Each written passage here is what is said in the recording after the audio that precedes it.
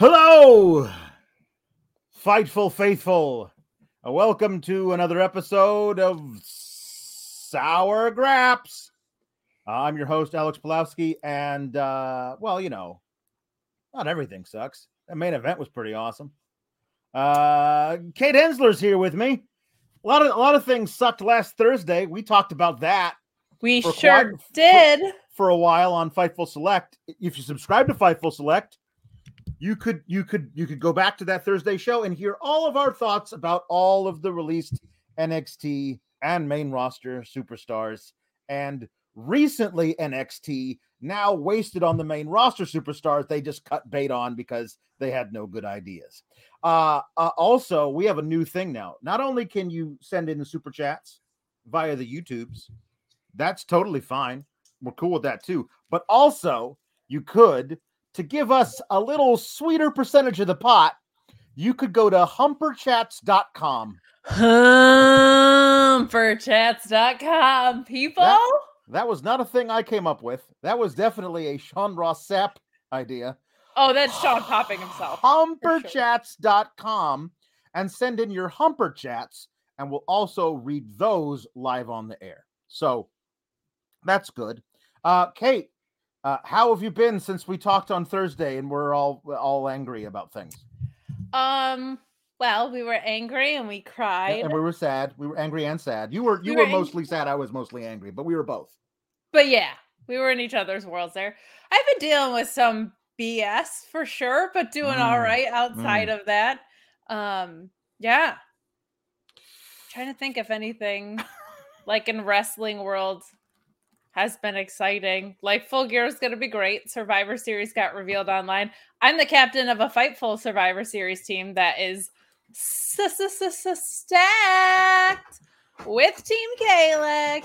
That's right. Yeah, I will say, as with you as team captain, picking the rosters, I feel a little slighted not being picked second, because that's as much non-coexisting as we're going to do. But they have to manufacture something. How dare I not be the number one draft pick of Team Kalex? It's true. I did opt for the guy that hired me. Yeah, and signs. But I mean, seriously, wow. Well, I knew they'd taken Denise because they didn't want Team Kalex to or they wouldn't want the two of them together. Yeah. So I was like, I know how to ping pong these draft picks. Let's go. Yeah, exactly. The other thing that I think we should talk about really quickly before we get into the whole rundown. Kevin Owens said in an interview that he was all set after his little War Games appearance in 2019. He was all set to do an extended run in NXT. Like, it wasn't like we were kicking it around. It was like it was all set. It was gonna happen. And then Vince was like, what if we didn't though? And that was it. And it just made me go sad. It made me go from anything else to just sad, because I would have loved to have seen that. Oh. And I do wonder, because that's very close to the timing of when Finn Balor showed up. And I wonder if that was like, we want to do something with a major main roster player coming back to NXT. I wonder if Finn Balor was like plan B, like they were going to do KO and then they did Finn instead. Yeah, I think they thought, we have these great talents who we're not using. Why don't we satiate somebody and send them back down to NXT? And I think you're right. Just ended up going with Balor instead of Owens. Because, he had a lot of other great things to do. Most recently, feuding with Madcap Moss and Happy Corbin. So. And that made him so dead inside that he had to just turn back to being a heel on. Oh yeah, this is definitely I can feel the breakup coming, so let me step up my game to prevent you from leaving thing that they have going on now. But you can tell that he wants to kill himself while he's there, because he almost does every match. There's at least one spot where you're like, that man has a death wish. So. Yeah. Yeah, please send in all your humper chats at humperchats.com For chats. Humper That's a chats. good Sean Yeah. impression. Holy cow. I've known him a very long time. It's been a minute. Longer than I've known my daughter. Like it's one of those. So yeah, it's one of those things. But anyway, go to humperchats.com or Dan and Super Chats, and you send in things, and then we read them on the air. One of the things here is a humper chat from HL Mad Larkin, who says, "I would like to start tonight's service with prayer. In the name of the mortadella, prosciutto, and the holy gabagool, may we all have a blessed NXT 2.0 review with Kate, our host, Alex, our other host, and Tony D'Angelo, our spirit. Amen." Amen. Yeah, let's do that. We're just going to be putting on a whole mass at some point. We'll be reading from the book of Tony D'Angelo. Yeah. We'll get some nice Catholic guilt brewing. It'll be great. Yeah. NWA Bad Blood sends in says, why haven't I been picked? I'm a franchise player. Hashtag we are heels. Hashtag heel. I can answer this, and it's because you're not at Fightful. It was Fightful only Survivor Series, but I did do his wonderful podcast yesterday, the Wrestling Roundtable. It was very therapeutic. I yelled about everything in WWE. It was supposed to be a Raw review, but it was really just an airing of grievances, which is in Seinfeld world supposed to come later. But it it definitely ended up arriving yesterday. So thank you for super chatting. I had so much fun ranting and raving, but you simply have to be a part of Fightful. Because if we were going to do it against Body Slam, that would be for brand supremacy, my friend. It's true. It's true. James Bauras sends in a super chat. Thank you so much. The one positive of this episode is we no longer have to suffer through WWE mistreating and misbooking and messing up Frankie and Ember, I guess. Looking forward to seeing Ember in AEW, we hope. Listen, like for a lot of these NXT releases, just briefly, I feel like they're going to be in a better place. Like whatever this wasn't working. So yeah, that's yeah, good luck in your future endeavors used to be like almost a little bit sarcastic, and now I feel like it's very real. Like, hey, good luck in your future endeavors because you're better off. Yeah. And the bad one, Jam Beard says, I've stopped watching WWE TV now. We'll still probably watch the PPVs because if I don't know the terrible storylines, they can't hurt me. It's true. Honestly, if you just watch the pay-per-views and just watch the 2-minute little video package they put before the match, then you're not sitting there for 3 hours every Monday going, what in the world are you people doing? And then it wouldn't be as bad. I've said for a while that their incredible production is almost to their detriment sometimes because I can watch a pay-per-view and be totally caught up, and it's more compelling than their TV programming when they put these video packages together. So yeah. We started out the night of NXT getting into the actual show so we can maybe get this done in 2 hours. Fingers crossed. We had Toxic Attraction starting off the night versus the TikTok tag team and Io Shirai. The TikTok tag team is now a raver tag team. Like they came out to like house music and all the lights were going crazy and they were handing out glow bracelets to people. Like when I was in high school in the 90s, raves became a thing. And like there were like a whole subset of kids who went to my high school who would like go to like tents out in the middle of the like a field somewhere and just party for like 12 hours from Saturday to Sunday. And they would have like glow bracelets and they would have like pacifiers that they would coat with certain things, and like it was just a whole thing. And I was like, is that thing still going on? Yeah, I guess it is. It's a different thing now. But man, I don't know. I am old, as evidenced by the fact that I was in high school in the 90s. But for God's sake, that this is like, hey, what are the kids into? I know, raves. And it just, I don't know, is that a thing? People who are young in the chat, is that a thing? Young people, are you? I'm gonna assume not. But I will say when I went to like 6th grade dances and stuff, it was very controversial too.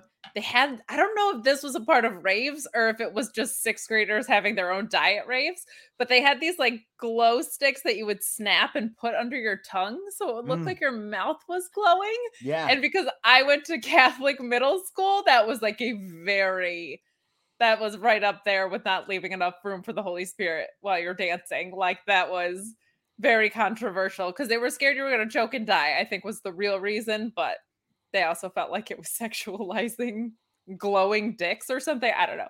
But anyway, I'm going to say that glowing is A, Naomi's gimmick, and B, not necessarily that cool, but it definitely fits in with bright and shiny Skittles on acid, NXT 2.0 opening the show. I do actually, in a shocking turn of events, have positive things to say about this match. Wonderful. Really, really refreshing. I thought this was the best Gigi Dolan has looked in general. And I thought this was maybe the most cohesive that like Toxic Attraction has looked overall. I think I really liked, there was one spot where Gigi threw a head scissors and it looked like it was setting someone up. I forget who was in the ring at the time, but looked like it was setting up somebody for those, like a 619. And she just hit her with a huge knee on the apron. JC did. So they just looked like more cohesive and not like two individual wrestlers that got thrown together. And Gigi just was a little bit more expressive in the ring. I think because they have the titles, maybe she feels justified in her cockiness, which makes sense. So there were some things I really appreciated there. Io's moonsault is absolutely ridiculous. The only thing that I had like a complaint about ring-wise was the spot where she was taking people out. I think it was Io taking out everybody because she hates everybody on the side. She took out everybody but Mandy with some insane I'm Io Shirai, I jump off things crossbody situation. Yes. And she didn't take out Mandy immediately, and she ended up taking her out after that. And I think what they were trying to do with that spot was set up an individual feud that seems to be inevitable, like coming down the line perhaps. And I just wish they had like sit in that moment of tension, make that work a little bit. I don't know if it was botched, like if it was unintentional, they were trying to think on their feet, but if that's something that we're going to get, I just feel like they could have really like had a moment to set up a story right there, and they just kind of steamrolled past it. So other than that, like the first half hour of this, I didn't hate of the show, and I thought this was an okay opener. I'm similarly not like super into the TikTok tag team, but like this set felt perfectly serviceable to me. Like there was nothing wrong with this. Mm-hmm. Yeah, it was fine. And I agree with you. Gigi Dolan, I think, is the most talented of the three in ring. I love that they let her get the pin. That's good. That surprised me. That was good. I like that. I like that they're because I really like that. It was like an abdominal stretch bomb. Like that was a really cool. Like it was like a hip toss out of an abdominal stretch into a power bomb thing. It was really cool looking. I liked it a lot. I've never seen that before. That's cool. That was wild. Again, I like that she got the victory.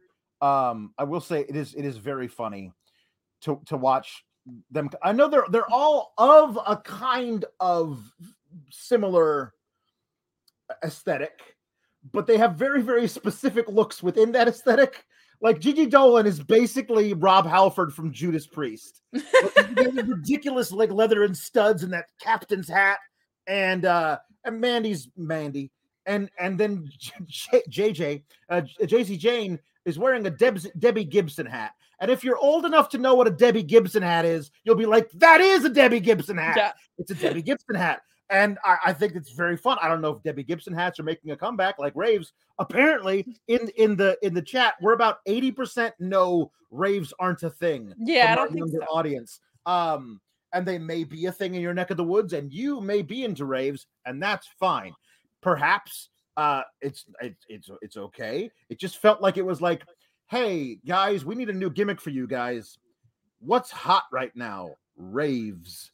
And I just like, also, if somebody who's really into raves is handing out things to your children, say no. Just say no on a general rule, because you never know. I'm just saying. Because yeah, what I say, if WWE says Kenshiro, if WWE is trying to tell me that NXT 2.0 would be best experienced while candy flipping, I'll believe them, which I believe is what it's called when you drug a piece of candy and suck on it. So they were really all in on the rave, I guess. Yeah. I don't know. I don't, honestly, I don't know. And I doesn't that feel a little weird with Naomi still doing the Feel the Glow thing? Like, I mean, feel a little infringement-y? Like there's all kinds. I mean, I don't know. I don't think they even think it's because it's a different thing. Like she's not raving, that she just likes things that glow in the dark. But I mean, I don't know. It just felt very. It felt different to me. It felt like a low rent version of it, because Naomi is the queen of glow, and that's fine. We have the Nerd Guru saying, Io Shirai being pinned by Mandy Rose is a deadly sin in the book of D'Angelovations. When that happens, wrestling will have died. I honestly don't know where they're going with all this. I'm assuming that. Oh, well, by the way, I guess because we're going to talk about this throughout the night, they announced just out of the blue, without any actual fanfare, they announced War Games. They did not announce War Games. I was just gonna ask you, and I feel like that's not allowed. Is William Regal like in a broom closet somewhere? Where is William Regal? I'm gonna do a bit later about where is Santos Escobar, but like William Regal. Where's William Regal? You can't announce War Games without War Games. The whole point of announcing War Games is like he announces here's the match we're gonna do. It's gonna be War Games, and like he says War Games. Like so I suppose that it's not War Games. I can't even say it like that because in tradition, I would every time I would say the word War Games, I would say it War Games, but I can't do that now because William Regal's not a part of NXT anymore, apparently. So at War Games, we're gonna get probably Io Shirai and Mandy Rose. At more like Boar Games. Am I right? Yes. Nailed it. I am really good at this. Board Games, but spelled BORED. There it is. There you go. Crushed it. Board yeah, it seems like the perfect lazy NXT follow-up to releasing your Survivor Series teams during college football on Saturday over social frickin' media. It's perfect. Yeah. Namaste. Kenshiro corrects me. It's not drugging candy. It's candy flipping is actually mixing LSD and ecstasy, which sounds like a hell of a time. Let me tell you, like that does. Yes. I mean, their graphic designers have done that because look at the set. Yeah. And the Badita One Jam Beard says it's rave girls versus goth girls. All the high school cliques. I do love that it is like we're gonna rumble. Give me all your rave girls and all your goth girls, and let's meet out back by the flagpole. Bring me your rave girls, your goth girls, your theater nerds. Okay. I have a question. Sure. Are we supposed to infer? This show is sponsored by BetterHelp. If you had an extra hour in your day, what is the first thing that you would do? Read a book, take a nap, play some video games, do something for a friend, volunteer. A lot of us spend our lives wishing that we had more time. But the question is, time for what? And if it was unlimited, how would you go about using it? The best way to squeeze that special thing into your schedule is to know what's important for you and to make it a priority. And therapy can help you find what matters to you so you can do more of it. Therapy is so valuable. It's gotten me through some tough times, really helped me reflect on things that are important, specifically with BetterHelp. If you're thinking about starting therapy, give BetterHelp a try. It's entirely online, designed to be the convenient, flexible, and suited to your schedule.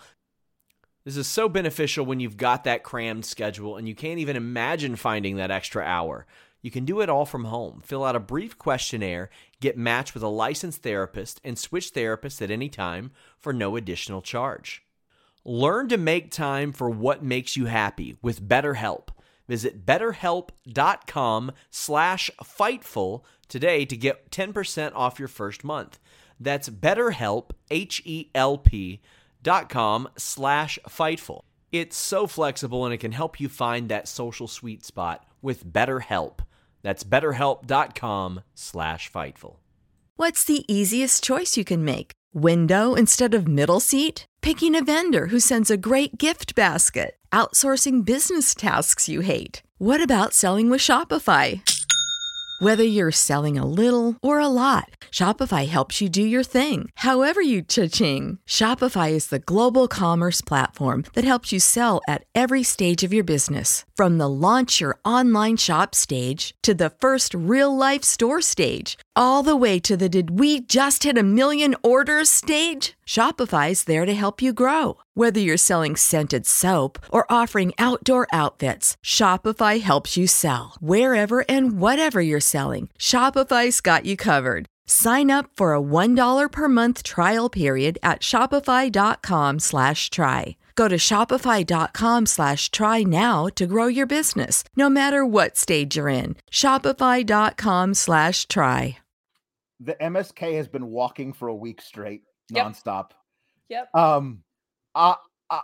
How big is Orlando?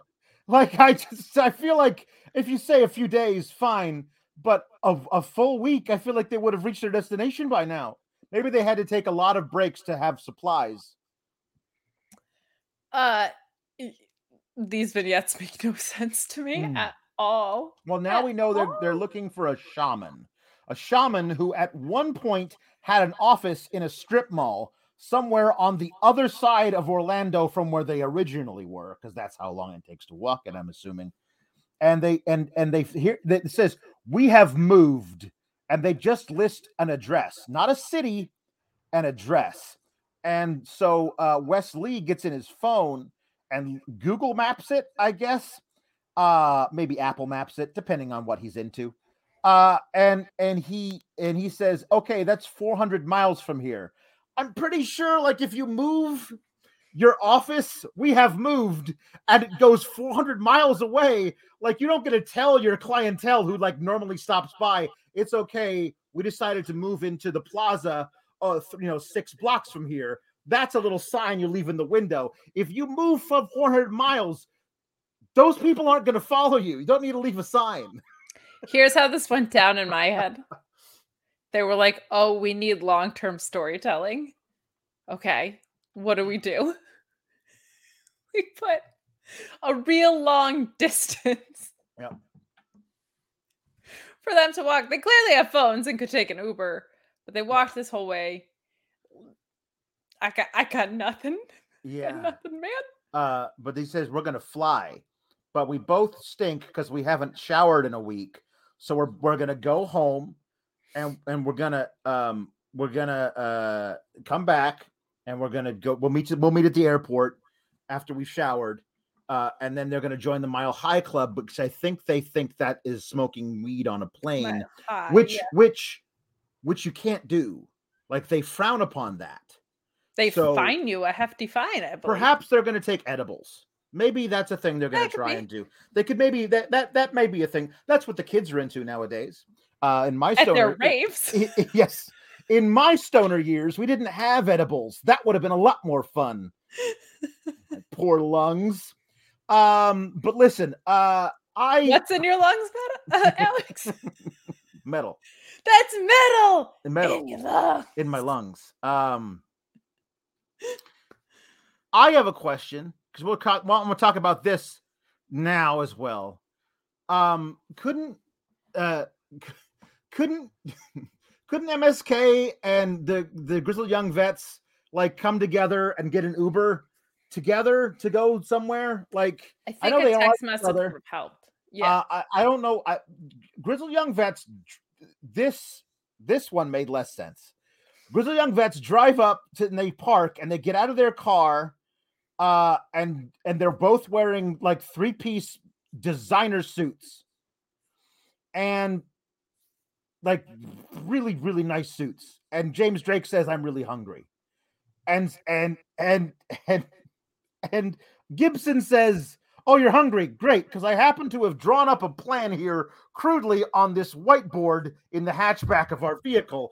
Let me walk you through it." And it's a con where James Drake pretends to be injured so that Zach Gibson can borrow a guy's phone and hack into his Cash App so he can order food to be delivered to them with the other guy's Cash App. And that happens. Like, it all goes off without a hitch. And then they're sitting on a curb somewhere by a body of water, eating their hot wings, and like, see how easy it is to get food? Like, no, you guys obviously have money. Look at how you're dressed. Walk into a Buffalo Wild Wings and order some wings. It's got to be, if you're already hungry. Is the whole point just to like bilk some rube out of $75 worth of food? Like, I don't understand what this is. Why are they waiting for a bus last week? No. MSK was waiting for a bus last week. He was waiting for a bus. GYV wasn't on TV last week. GYV is here trying to run small-time con jobs on unsuspecting rubes. And I don't understand what the point of that is. I don't. I think it's bold of you to assume that there's a point. I guess I always hope in vain that there might be, because no, to me, sweet. It's very optimistic. Thank you. Because to me, Kate, that's the bare minimum I require, is just for you to attempt to make your bullshit make sense. Just make an attempt. And I don't feel like they're not making the attempt. And I want so badly for the, like, here's the thing. Even if the bullshit you're doing is fantastical and weird and off the wall and doesn't actually adhere to any rules of reality, if you've made an attempt to make that make sense, I'll forgive it. We're going to talk about a segment that does just that later. But like, this is, I guess it's based in reality. I don't know if two well-dressed Liverpudlians would run Cash App scams on a guy in Florida, but maybe that's happened in real life at some point. I mean, it's Florida. It's gonna happen anywhere. It's gonna be in Florida. True. I'm sorry if you're from Florida, but you can't tell me that's not a Florida man thing. A crocodile would have scammed someone out of their $75 out of Cash App or whatever. Yeah, this made no sense at all. I don't understand what this had to do with any story that they're in or not in. Like, I don't know what this is supposed to be building. Yeah. Yes. So, hey, Jay Shell Nicole, friend of the show of bodyslam.net, wrote my 20th Body Slam article. Happy to see y'all. Happy to see you, Jay Shell. Heck yeah, girl. So proud. We are so proud. She's my young lioness. I don't know what the hell that is. Going back to the Toxic Attraction and TikTok tag team thing, the Rave Girls versus the Goth Girls is West Side Story 2.0, says the bad one, Jambeard. When you're a brunette all the way. We can stop the show. I'm not going to do any better than that. No, that's it. You did Sean's going to be so excited. 27 minutes. That's it. Wrap it up. When you're a brunette all the way. From your first vape pen to your last dying day. Boy. So the Nerd Guru says, I didn't hate NXT tonight, and I honestly didn't. There was some good stuff in it. But they committed basically treason. They announced War Games without Regal, and it'll be the first without the UE. Sad. Yeah.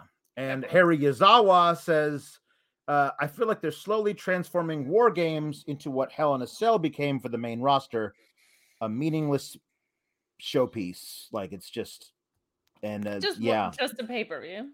It's just a thing. Like what? Special. Let's get 4 guys and another 4 guys, and let's do it. Like War Games used to be a thing that, I mean, coincidentally, it happened the same time every year, but they built feuds over the course of the late summer into the early fall, where it was like, oh no, these guys, these 4 guys hate these 4 guys, and the only way it can be settled is in War Games. It was War Games at that point, but now it just feels like they're gonna like decide, oh, these guys and these guys, let's just do it, and I don't feel like it's gonna work. Yeah, no, it's not gonna be good. Yeah. The frustrating thing, and this is a WWE wide complaint for me in general, is a lot of the in-ring work is very good. And a lot of the booking and storylines are very bad, which means that the performers are working their ass off to try and make things work, and the creative is bad.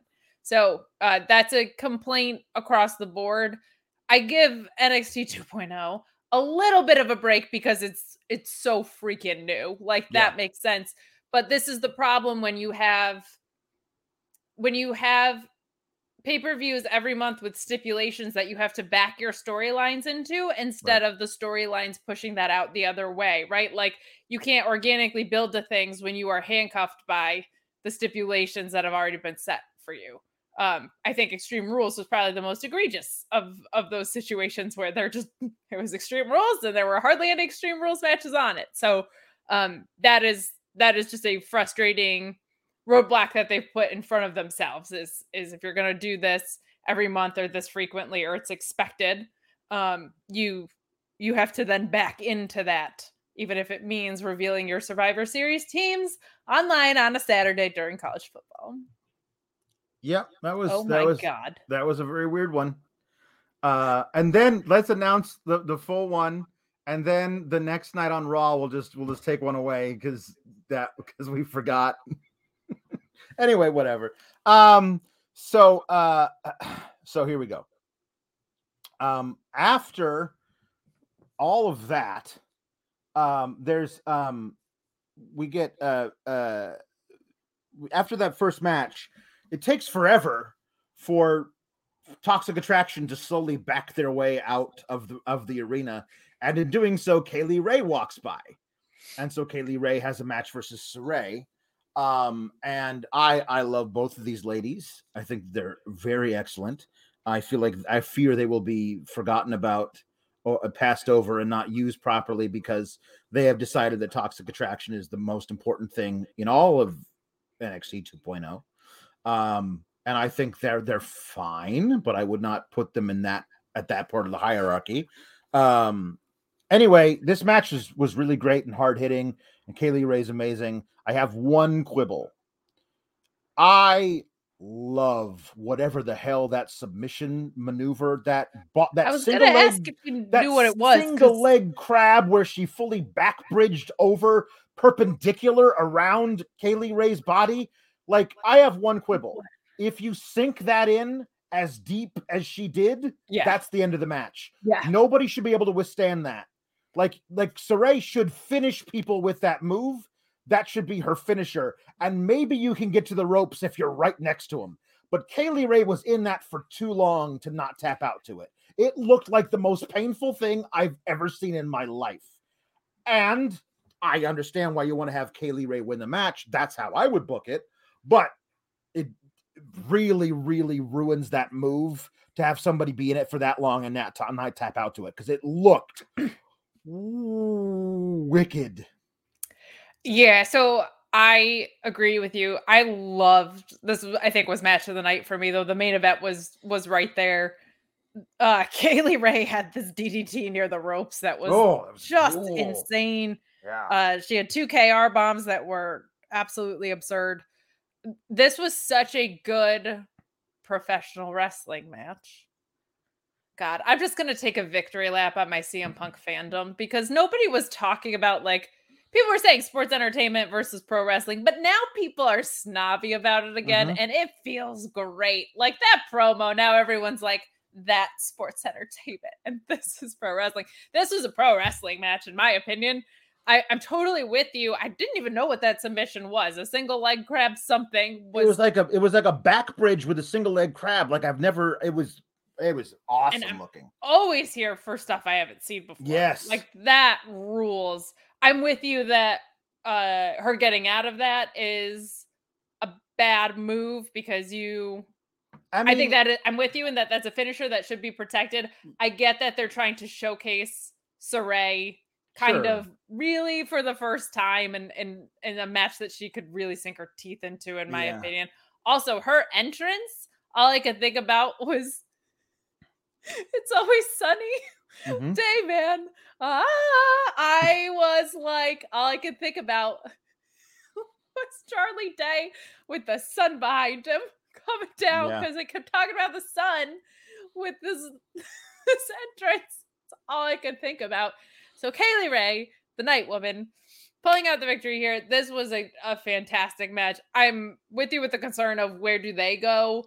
Where is this going to be a feud? Like what happens next is definitely a concern here, and I can't even say this match in a vacuum anymore because I said that on Friday and Sean was like, I thought this match was in a ring, not a vacuum. Listen, he likes to do that kind of stuff. He does it to me all the time too, and I hate it. It's a common turn of phrase, Sean. It's a common expression. Okay, just because you want to be all clever and cutesy, it's a common expression. Alex, I need you to coexist for my Fightful Survivor Series too. Oh no! If there's one thing that's not gonna coexist on that team, it's me and Sean. Oh man. Yeah, it was funny. Like last night on the show, somebody kind of misquoted me from a Sour Graps episode, and he was like, "Alex is wrong." I mean, all due respect to Alex, but he's wrong. And I was like, A, that wasn't even what I said on the episode, and that was misquoted. And B, how dare you? Like, so yeah, amazing. If I had said that, I would have been wrong, but I didn't say that. So, that's fair. That's very fair. So we got I think Kaylee Ray is certainly in a better position. I mean, she won the match, but she's certainly probably in a much better position than Saray is. I don't know these people running this promotion. These people running this promotion, I don't know that they know what to do with multiple people from the same foreign country, except let's make them into a tag team and make them similar. And I don't think Io and Saray work that way, so I don't know what if they know what to do with Saray. But anyway, Saray will get called up when Asuka returns. Obviously, perhaps she'll do nothing until then. She'll be great in the ring. I would love it. I would love it if Asuka came back and was super angry and just wanted to destroy everything, and then Saray got called up as like Asuka's really happy-go-lucky younger sister who just gets in the way of everything, and Asuka like has to like stop it, you're ruining everything. I think it'd be a lot of fun. I don't know. See, maybe. that's we joke. That's how you actually do. Can we coexist? Yeah. That is how it's actually done. Is organically like that, and then they would have a killer match. Are you kidding me? The two of them would. Yeah. So here's something that's interesting. If you take the Joe Gacy character and you strip away all of his weird, like, anti the woke left crap, it's an interesting character. Like, he's become an interesting character now that they've quietly gone away from all of that rhetoric and just let him be this weird, creepy, possible cult leader who's got, I don't know, a cousin who's in and out of jail and maybe has murdered at least a few people. And he's got some problems, and he's the only guy who can get through to them. Like, that's like, I have no faith that where this is going is anywhere good, but this Joe Gacy is infinitely more interesting to me than the guy who says, here's a bunch of buzzwords I've been told I have to say because it's going to trigger some people. And instead he's just playing a character now. And I actually enjoy it.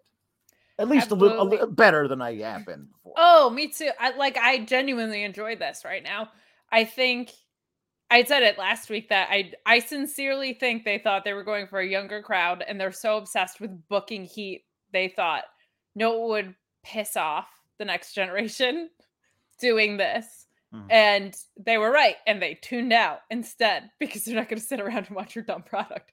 So I think I like this idea of it works as a heel if the idea is I have to throw these inclusion type things at you to pull out this angry side of you.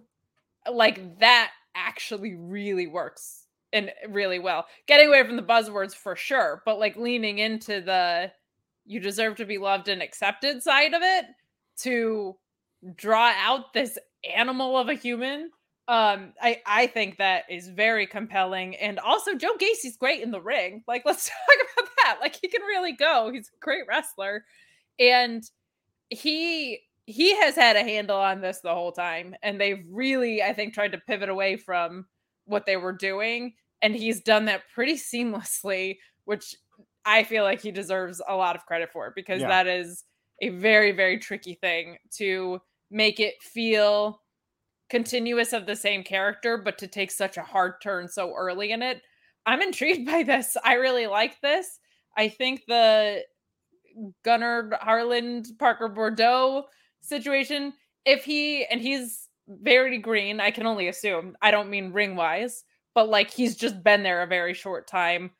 This could really work. Like, this could be something that makes him feel like a monster. He can come in and just toss jobbers around for a while until he gets good. This is kind of something maybe they should have done with like an Omos or someone in that vein, where like now we're seeing the cracks. Like, this could actually be developmental to something. So I think this is really good. I like the direction it's headed in, if this is the course that they're going to stay. So fingers freaking crossed. Yeah. His pre-match promo was basically all about Boa, his match with Boa, and how Boa is like trying to find who he really is and how he has to hide behind a mask, i.e. makeup, and a different character than who he really is, and blah, blah, blah. And that's how tragic that is, that you feel like you can't show yourself, your true self. I think that's interesting. Like, he's using that in a way to like try and manipulate people. The match is whatever the match is. There's some interesting stuff from both guys, but the match, I was watching, was like, oh, well, this Boa guy, because he's got the face paint now. He's got the Mei Ying face paint. We saw that last week where he kind of subsumed the identity of Mei Ying, who disappeared while he was having his match. And I was like, if that, like, fine, we're doing that. It's no weirder than Andre Chase having his own university. Fine, whatever. Sure.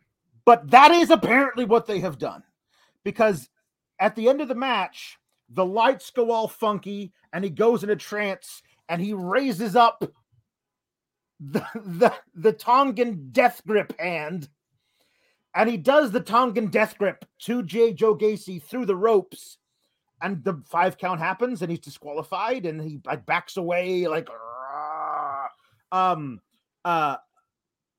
let's get nuts, people. You're doing the weirdest. You got like these gimmicks are all friggin' nuts. If you're gonna tell me that like Boa trained under this 5,000-year-old dragon lady who like vaporized and put her essence into him, and now he can do her finishing maneuver. Okay, fine. You've actually done all the dots. You've connected all the dots. You've actually attempted to make it make sense, even though it's fucking way out of this world crazy. But as long as you've actually done all those dot connecting, I'll go there with you. I have no idea where you can go from here with this gimmick, except for just doing this same thing in every Boa match from here on out. But maybe Mei Ying comes back if he starts to lose. I don't know. But right now I'm like, sure, let's do this. Again, it's no crazy. You had MSK walk across Orlando for a friggin' week. It's no crazier than that. I just don't know. Okay, first of all, he's got like David Bowie face paint and his name is Boa. I get it. The other thing is, I don't know at what point we're not supposed to be like insulted for Bray Wyatt on his behalf with this whole thing. His theme coming in sounded like that original Wyatt theme. Yeah. Joe Gacy's was definitely, it's been based on that. Yeah. Oh yeah. Yeah. And the red lights at the end is just like, okay, we've seen it with Bray. Yep. We've seen it with the Demon. And let's talk about the last time you gave us the Demon, because you gave us the worst finish like ever with that character by cutting the top rope. So sure, fine. I don't know why you released Bray Wyatt when he's making, well, because of his attitude. The same attitude that Keith Lee had, same attitude problem, which is, hey guys, I think this creative stinks. Yeah, this is bad. Well, you have an attitude problem. You have an issue when we're making you a Bearcat Lee. Hey, can you not ruin everything that I've built for the past 2.5 kind of decade? Nah, you have an attitude problem. You should be... Randy Orton should come out of a Jack in the Box at WrestleMania to you. We know what's best for your character. So it just felt very, very The Fiend, and just made me think about how they released that guy. But they have at least connected the dots in their own universe. You are correct about that. I don't know where it goes. I think the fact that he's kind of controlled by something outside of himself at least adds a little intrigue. It's not like he has supernatural powers. It's more like he's under a spell of some sort. So there's at least something to play with in that regard. But I just was like, yeah, this feels like The Fiend. It's every bit of a stupid, recycled, supernatural gimmick. And yet I'm willing to forgive a lot of it because they connected the dots. And that's honestly, like, that's the bare minimum for me. Once you do that, I'm willing to give you a little bit of rope. Now, you may hang yourself with it, but I'm willing to give you that rope, and we'll see where we go from here. But yeah, I thought it was funny that, like, Joe Gacy, who basically got strangled to death almost, if messed up with the fight count, he's like, he turns to the camera and says, Harland, we did it. I don't know what you did. I don't know. Do you think that there's no chance that Joe Gacy's going to recruit him, right? He's not going to create a stable of weirdos. Oh boy. That's what I was wondering if that line was. A coterie of crazy people, a menagerie, if you will. Like I honestly, just it would make these more entertaining. Like I have no hope that that any of this is going to be good. Some of it may be good because the in-ring workers are so good, but like they have no ability to tell stories on this brand. So go as crazy as you want. Right? Let me laugh at it. Maybe it'll be entertaining. We don't have like an island of... Here's what I want. I want Boa and Harland and Joe Gacy, and then I want another stable of murderers with Dexter Lumis, Tony D'Angelo, and Goldberg. Perfect. Mm-hmm. The Nerd Guru says, do you guys think Aaron Rodgers is a fan of this Joe Gacy character? Not this one, but the one from a few weeks ago. Sure. Yeah. The woke mob. So by the way, just because I want to make sure we don't lose these are a lot of just awesome Humper Chats. Humperchats.com. Go there and that Humper Chats. We get a lot of we get a sweeter piece of the pie if you go to humperchats.com. But you can always as well send the Humper Chats through the YouTubes. And we had a couple matches that hump today, so it at least feels apropos. Yeah. NWA Bad to Blood says, this is how we do it on the Roundtable Pro Wrestling Podcast. We fully support Team Kalex. People humper chat these guys. Hashtag support Team Kalex for life. Thank you, Bad Blood. Thank you so much. Humperchats.com, baby. J. Shell Nicole of Body Slam says, hi, guys. It's hashtag Sour Graps Shelly. Hi, J. Shell. Hi, you know I love you guys so much. Trying out the Humper Chat stuff today. Sending well wishes your way, Kate. One step closer to Punk Kate. Don't forget. J. Shell is in love with Carmelo Hayes at the end of this and Daniel Garcia. So she thinks, well, what happened was she said she wants to manifest marrying a wrestler by 25. And I said, when neither piece of that works out for you, know that God was protecting you. You're not smart enough to get married at 25. Don't marry a wrestler, sweetheart. And she said, she got me back though. She's smart. She said, I'd be one step closer to CM Punk, which is how you get me on anything. So touche to her. That's good. Thank you for sending in a humper chat. Yeah. Shauna Walensky sends in hashtag Kalex appreciation chat for the Debbie Gibson reference. Thank you, Shauna, for not being a youngin' with me. And then the Beaker shirt. That's my Beaker shirt. It's actually it's him as Ryu from Street Fighter, and the you can't see it, but it says Meep Fighter instead of Street Fighter. Oh my god! It's one of my favorite shirts. That? Some website years and years and years ago. I don't know which one. I need 40 of them. And then she also says shout out to Kate's awesome dad jokes. Love you guys. We love you, Shauna. Thank you so much. That's what happens when my dad's in the chat. I pick up the dad jokes. I don't know what my excuse is the whole fucking rest of the week, but Knocked Bogan sends a super chat saying, going into work now, and let me say it's hard not to corpse in front of a bunch of cranky old men overnight who don't understand YouTube because of your commentary sometimes. Keep cool, Gabagool. And also thank with you you so much. And also with you, Knox Bogan. Thank you so much for the super chat. The Nacho Man Normie Summers says, I'm too juicy to finger out Humper Chat on a WWE breakout here for Kalex. But on WWE break, but here for Kalex. May Gabagool be with you and also with you. Budget cuts can kiss my grits. Yeah, budget cuts. They can. It's not hard to figure out Humper Chats. You just got to go to humperchats.com. There you go. And while we're promoting things, please leave a thumbs up on this video. It helps people find us. And please go to FightfulSelect.com where, oh man, there's just so much news coming out all the time. Yes. Sean is breaking more news than Tony D'Angelo is breaking hearts. Very good. Very good. Thank you. LuchaBat13 sends in a super chat saying, hi, Team Kalex. Today is my birthday. Happy birthday, LuchaBat. Can't think of a better way to close this day out. You guys rock. Could Tony D or Mr. Regal sing me happy birthday? I think both of them should. I think they should have a duet, I think. Okay, here we go. Happy birthday to you.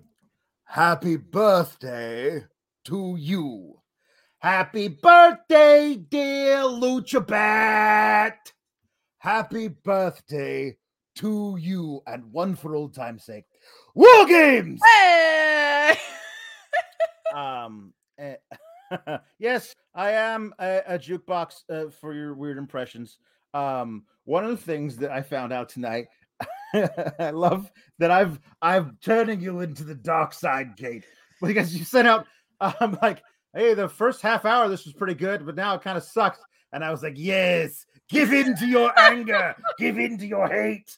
I sure did. I will always be Palpatine to your Anakin, always, forever. So let's get back to the rundown, people. Braun Breaker and Tommy Ciampa have been overseas doing the I think they're still overseas right now, doing the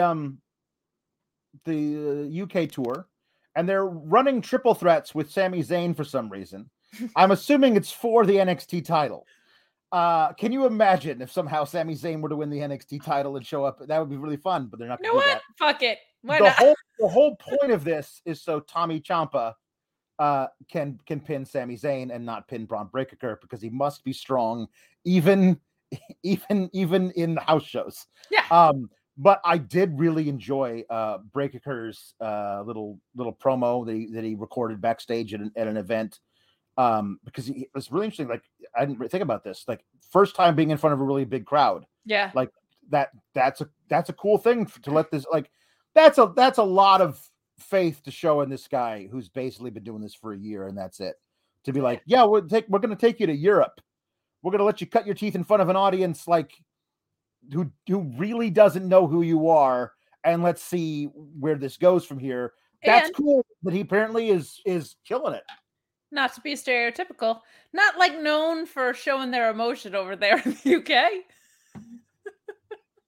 But they do love wrestling, so there is that. I want so bad for him to start slowly turning into Steiner, and if someone was like, hey, how long was your flight? Him to be like, well,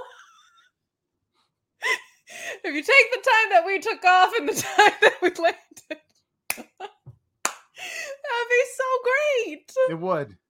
Right? I want him to just wear headgear and a dog collar and a big leather jacket at one point, and just have him like, hey, what's with the outfit?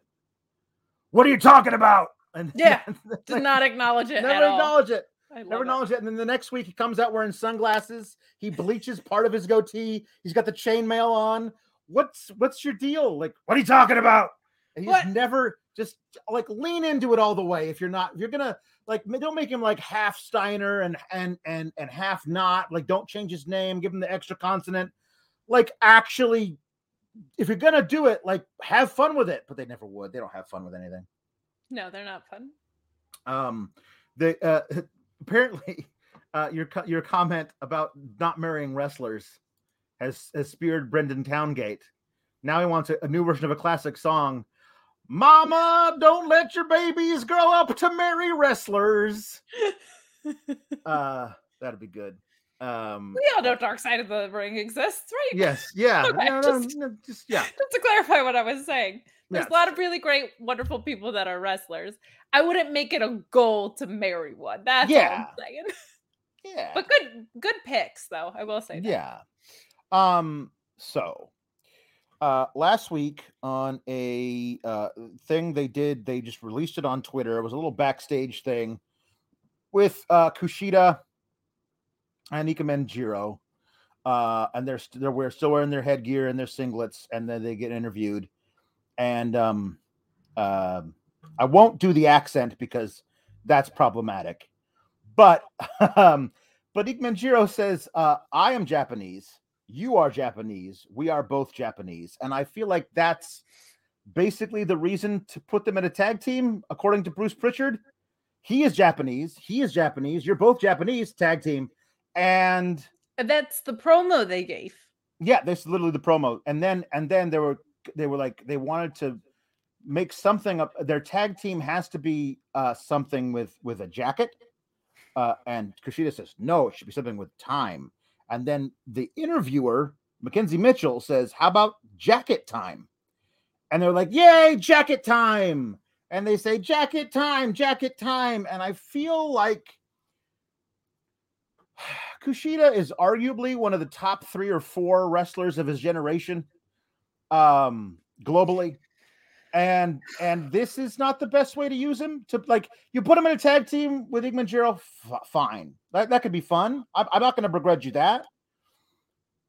Making it a comedy act and calling it jacket time because Shawn Michaels and Bruce Pritchard and everybody is back there snickering to themselves.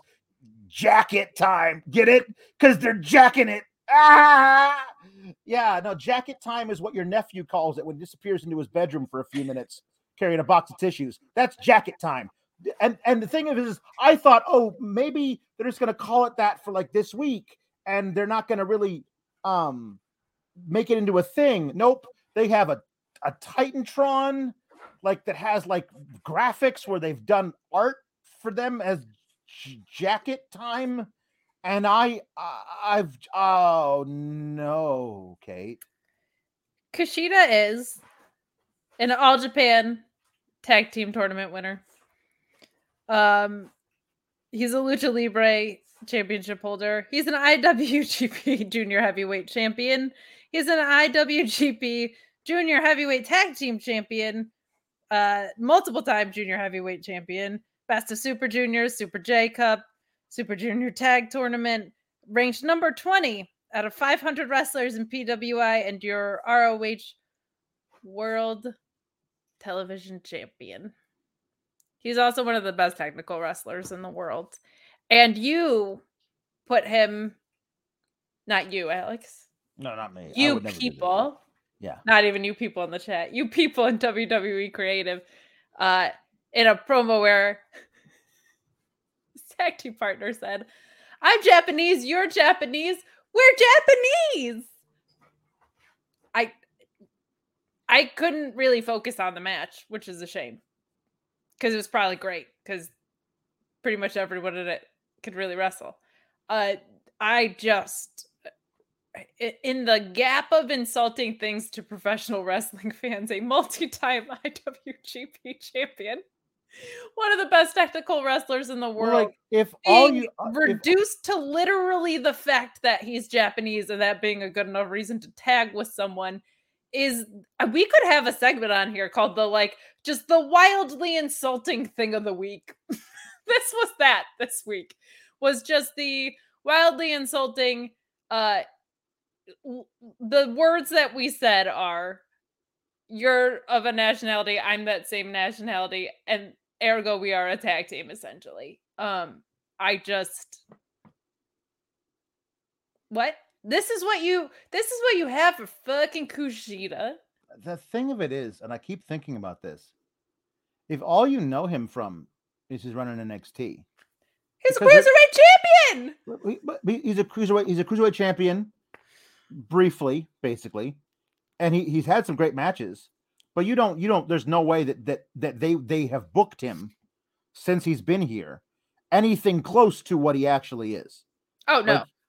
And so you'd watch it and go like, oh, hey, that guy used to be tagged, cruiserweight champion. I remember his match with Kyle O'Reilly and his match with Pete Dunne a few months ago. Those were really great matches. Is this what they're going to do with him now? I guess he is kind of funny. I didn't realize he was a funny guy.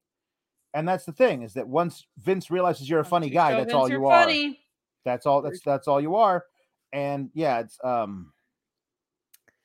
this whole thing, it seems like WWE talent that have New Japan history and will end up back in New Japan, their whole run now is just setting up for people to get dunked on in the G1 by their opponents. Yeah. That's all this is. Yeah. All the promos in the G1 are like, hey, remember the dog shit you were in WWE? That's all it is. So thank you, WWE Creative, for giving New Japan something really great to use 5 years down the road. You're right in that the booking around Kushida was terrible. He had great matches with O'Reilly. Velveteen Dream is obviously a piece of shit, but they had a great match. Yeah. Can't take that away. And Gargano, that was a fun feud. That was a really good feud. But I mean, again, he's been booked as like an upper mid-carder who maybe you think would have been in contention for top titles, but wasn't for a lot. He was injured for part of his run, but if all you know him from is NXT, you would have no clue that he's, again, one of the very, very best wrestlers of his generation. And Shotkid29 says Kushida being in a team called Jacket Time was enough to keep me from watching. Also, I asked this last night, but how much longer will NXT UK last? Honestly, I have no idea. I don't know if they have an idea. They just did a UK tour. Right. They just did a UK tour. You're telling me they couldn't, honestly, you're telling me instead of Sami Zayn being in this triple threat thing, like they couldn't have added, maybe it's a triple threat, but now it's a fatal 4-way because we're adding Tyler Bate to it, or Trent Seven, or whatever, or whatever, whoever one of the top people over there is. Like, maybe you have Ilya Dragunov defend the NXT UK title on the tour in NXT UK. Give a spotlight to these guys who are, you know, right there, and maybe you could actually get more viewership to the thing from their own country. Like, I don't know, man. They certainly do not seem to be thinking along those lines, though. No, the fact that they didn't air there, it was recorded, thankfully, Walter and Cesaro. They better have that footage.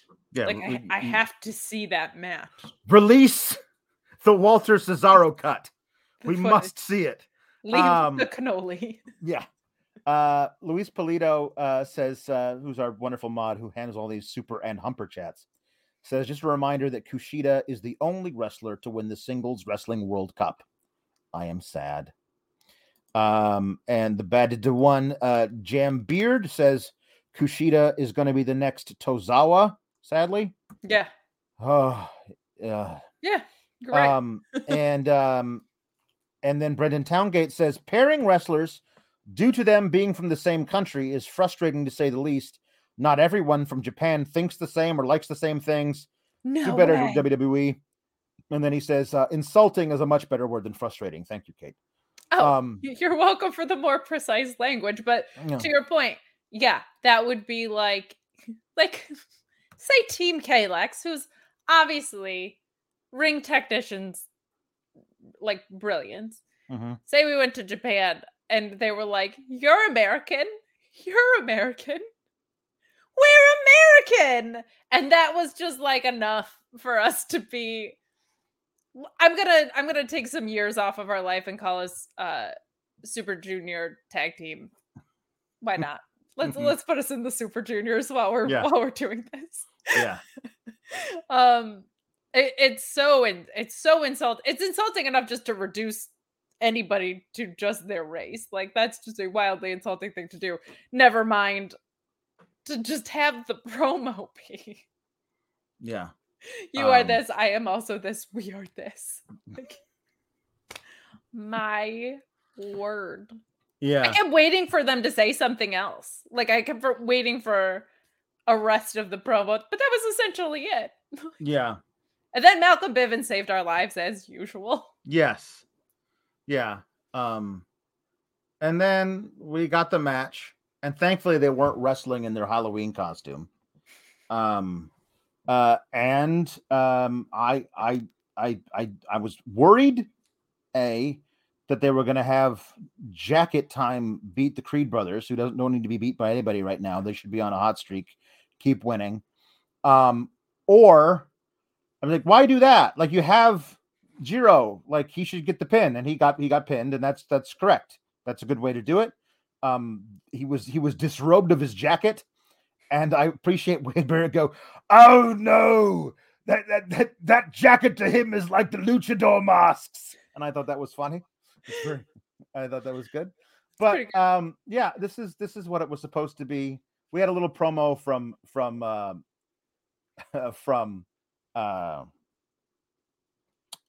Malcolm Bivens, who talked about these guys are a joke, and they are absolutely written to be a joke. It's not funny. It's not a funny joke, but they are written to be a joke. And while you were doing this, Roderick Strong was beating Odyssey Jones on 205 Live again, because that's the thing that they do now. And 205 Live has become NXT's version of Main Event. Like, you can get it on Hulu. It's other things that aren't really related to anything. You can watch it if you want, but we don't expect you to.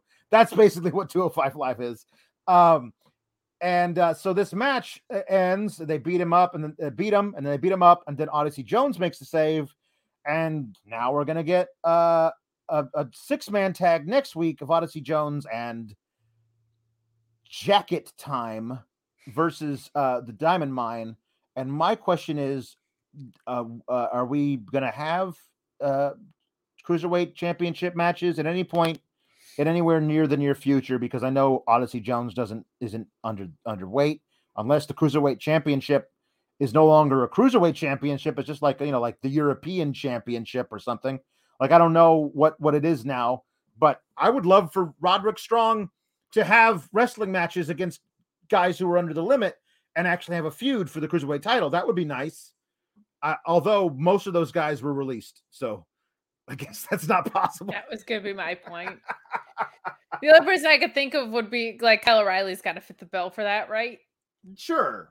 And But you could actually have Roderick Strong versus Kyle O'Reilly, which is a match you never did after the UA breakup. Correct. That was my thinking. Maybe they're literally waiting to see what happens with Kyle O'Reilly. Like they very well could be like. But in the meantime, of course. First of all, for you to imply somebody else, Odyssey Jones is not a high flyer. How dare you? But I did just want to take a moment to. I put over Malcolm Bivens a lot. There's something really great about managers who, no offense to the hot ladies, but aren't a hot lady or an authority figure. That just go out and do what Malcolm Bivens is doing. I really, really appreciate managers that fit molds that are not those things, because A, we just see them so much, and B, they always kind of end up at the same place every single time. So I just really appreciate having a manager that his sole purpose is to manage these guys and get them great matches and move them along in the storyline and be their mouthpieces. Because those, what do you call them? Loaves of white bread. They can't talk. You can just tell, which is fine. But like, this is so well done. Like, he's great at going in there, doing exactly what he's supposed to do and executing it perfectly. Because I feel like authority angles always get so mangled, and babes usually conflate things in some romantic turn of events or whatever. Like, something happens there, right? So it's just really nice for me as a fan that likes managers I love Bobby Heenan, I love Jimmy Hart, like people that go there, do their job, and there's just so much value in that. And at the time that Malcolm Bivens was Stokely Hathaway, there were like no managers on the indies, and I'm so glad that he got the recognition that he deserves, because he's really, really great at this. And the fact that they finally have a stable that doesn't seem to be changing constantly anymore for him to sink his teeth into is great. So I just, even though today's promo was just kind of like in and out and whatever, didn't do a ton, like just overall, it's so great to have someone that can speak on behalf of a bunch of people that are great in every other aspect of this business, but that one. Like, it's a very valuable position, and I think it goes under the radar sometimes. Yeah, I agree with you. They don't really seem to use managers in the way they should be. They're invaluable, but like the only one that's allowed to do it kind of on the main roster is like MVP kind of, but he's forced to work whenever he's healthy. And Heyman, and that's it. Like, basically they were going to be forced into using B-Fab as a de facto manager / valet for Hit Row, and they were like, no, we'll just fire her instead. So, we talked on our airing of grievances episode last week too about how Zelina was like the thing that carried that company. Her stable of dudes during like early pandemic times was like the only thing that was going on Raw. Yeah. So it's something that's very valuable. They're also not as stable heavy as like an AEW or right. I mean, New Japan or whatever. So you don't have as many managers when you don't have as many stables, but yeah, I'm all for that. I think it's a great, it's just a great device in wrestling when it's used properly. Yeah. We have our weekly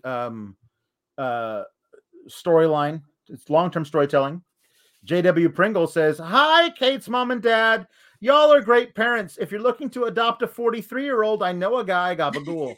And Paul Hensler replies, "Hey, JW Pringle. Not looking to add to the family at the moment, but thanks for the vote of confidence." Tune in my next parents week. Do rule, but I think my dad's the heel in this situation now because he said, no, you're not allowed into our family. Please, sir, will you adopt me? No. No. It's our bloodline. All right, JW Pringle, get out. We the ones. Yeah.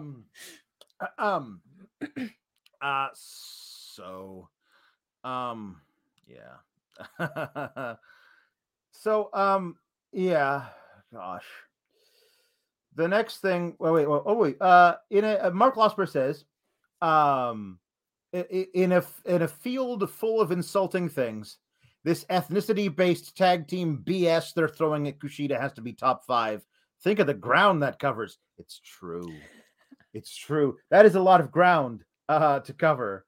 They also interview Solo Sikoa backstage, is bombed by is interview bombed by Grayson Waller and Lawrence Aloysius Knight, and a triple threat match is made by Solo Sikoa. Like, I just love that he's like his third week here, and he's like, "Oh yeah, you guys stop jabbering at each other. How about you versus me tonight?" And then it gets made. Like, I just love this idea. William Regal is just depressed. He's just sitting in his office with all the lights off, just staring at the wall, and somebody knocks on his door and says, "Mr. Regal, is it okay if Solo Sikoa fights Grayson Waller and Larry Knight in a three-way?" And he goes, "Whatever you want." And that's it. And then that's it. He says, "I don't care. I don't bloody care." What if this is turning him into like Pete Dunne's long lost father, which was a thing I wanted him to do so bad, like in 2018, because he hated him so much. He hated Pete Dunne so much. I wanted him to be like, this is why I do what I do, Dad. You left, and I've always been like. I thought it was so great. I would have been so. I would have popped for it so hard. Extremely in on that idea. Yeah, he creates. So I'm more in on, what do you call him? Lawrence Aloysius? Lawrence Aloysius, yeah. Yeah, I'm more in. See, the reason I had to ask was because both in my notes and on Twitter, I called him Eli Drake today. Because this felt a little more like Eli Drake to me. Yeah. This makes no sense. Like, they're still kind of feuding over a Halloween costume. It's very confusing. Yes. But I think he did a good job of trying to cover up the absolute nonsense that is. So that ruled. But it felt like he came in with some like more sincere fire. I think because it wasn't like directed at us and a wrestler. He just came in and was like, "Hey, screw you, pal." I actually really liked that. Grayson Waller, he does not read as a face to me at all. He seems so punchable. Like, do you feel like he's a face? No, but like, he's in this version of NXT, sure. Why? Because he likes to have fun, and people who like to have fun can't be bad guys. I think it's stupid. I think he's totally punchable. I've never been into him. Back when he was teaming with Drake Maverick for no reason, I didn't understand it. When he said, "Hey, Roderick Strong, I want a shot at your cruiserweight title," even though I clearly weigh over 220 pounds. Like, that was weird. I still don't get why he wears the boxing shorts and the football wide receivers gloves. I don't get that either. It's very odd. But he just got out of practice from Chase University's football team. Yeah, so yes. Wide receiver gloves on. Yeah. When you say that they're feuding over a Halloween costume, we hold on. We get a super chat from TDX 1138. It says Edge and Booker T feuded over a shampoo commercial. So it's true. I mean, also not great. Also not good. I understand your defense. Also not great. Also would not have run that angle between those two performers. But so they do this match later, and they do actually what I thought was kind of a interesting little. Honest, I wouldn't mind if they did this like every week.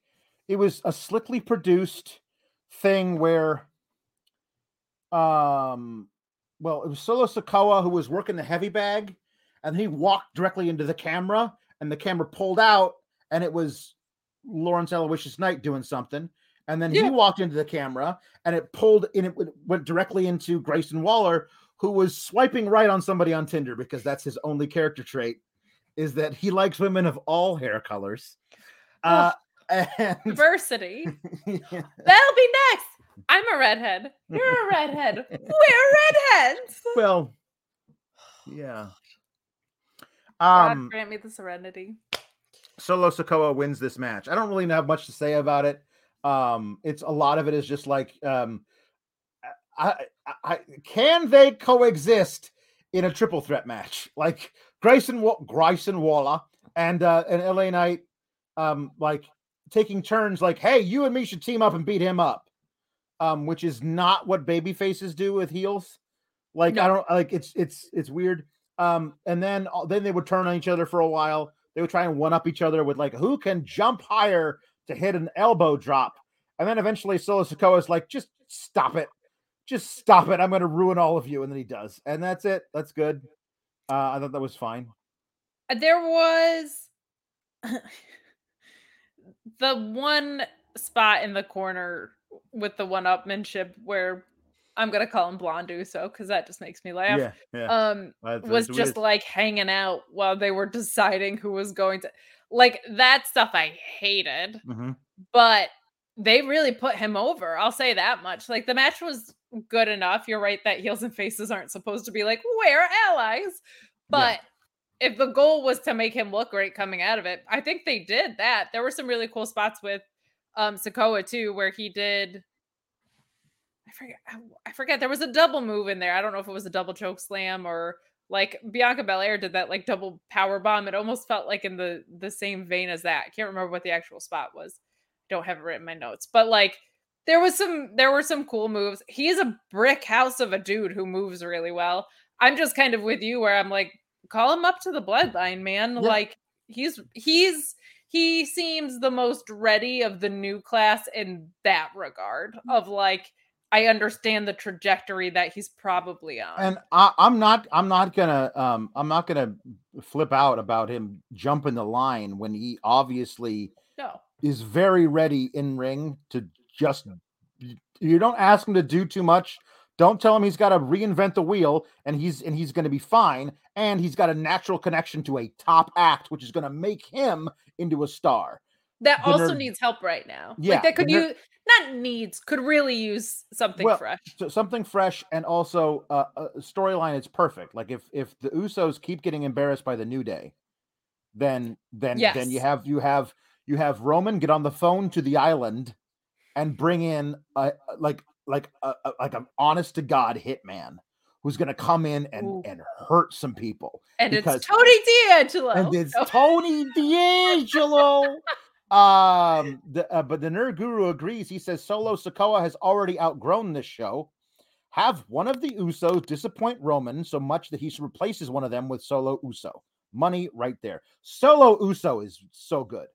Solo Uso is a perfect name because he doesn't do tag team shit. He just goes in there and beats people up. Like, I don't know, like there's a bunch of like eminently punchable guys on the SmackDown roster that he could just go in there and wreck. Like, it's like, I don't know. I mean, here's the thing. You're building Boogs for some reason. Honestly, I don't know. But if you're not going to actually push him to make him a champion, and please God, don't do that. The point is, if he's been tossing people all over the ring and he looks really strong, have Solo Sikoa come in and beat the ever-loving dog crap out of him because he's been protected up until now. Like, you could do stuff like that if you wanted to. I would love it if he came and took out everything that I'm just sick of. So like that, Madcap Moss, like all of the goofy shit that I can't stand. But like it has to be customized to everything that I want him to take out.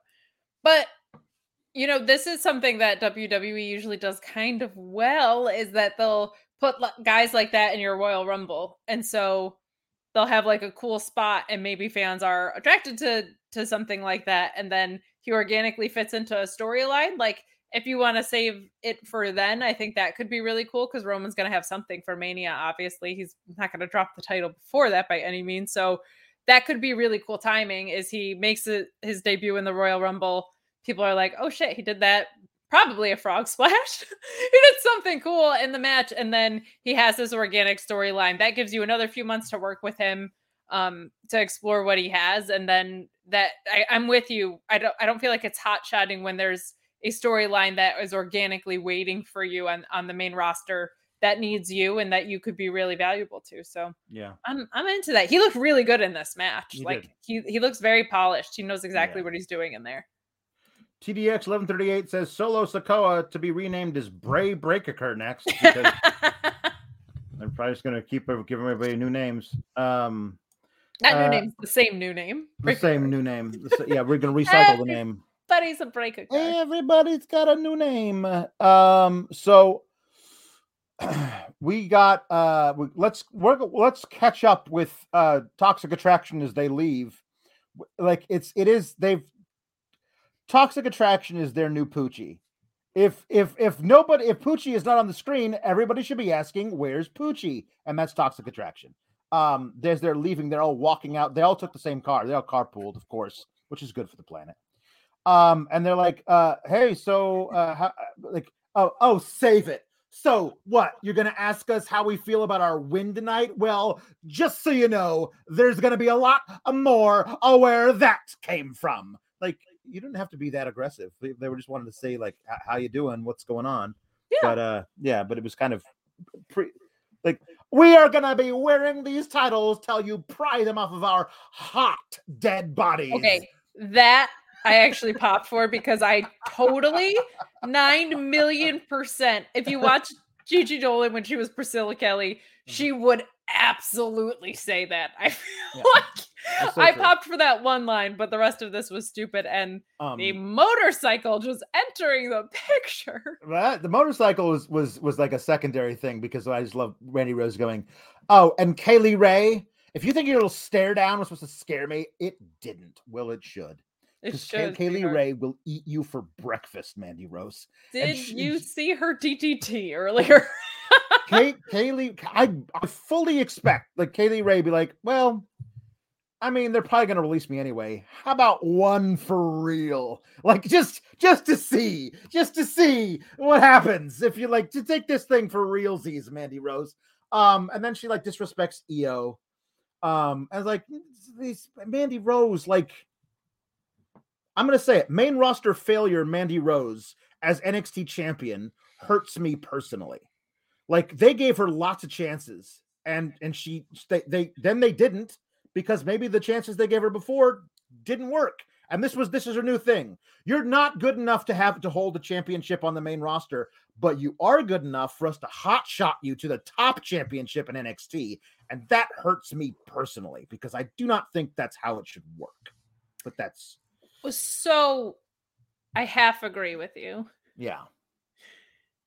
The NXT women's division for Save the Four Horsewomen is, up until the reboot, has been consistently much better than the main roster.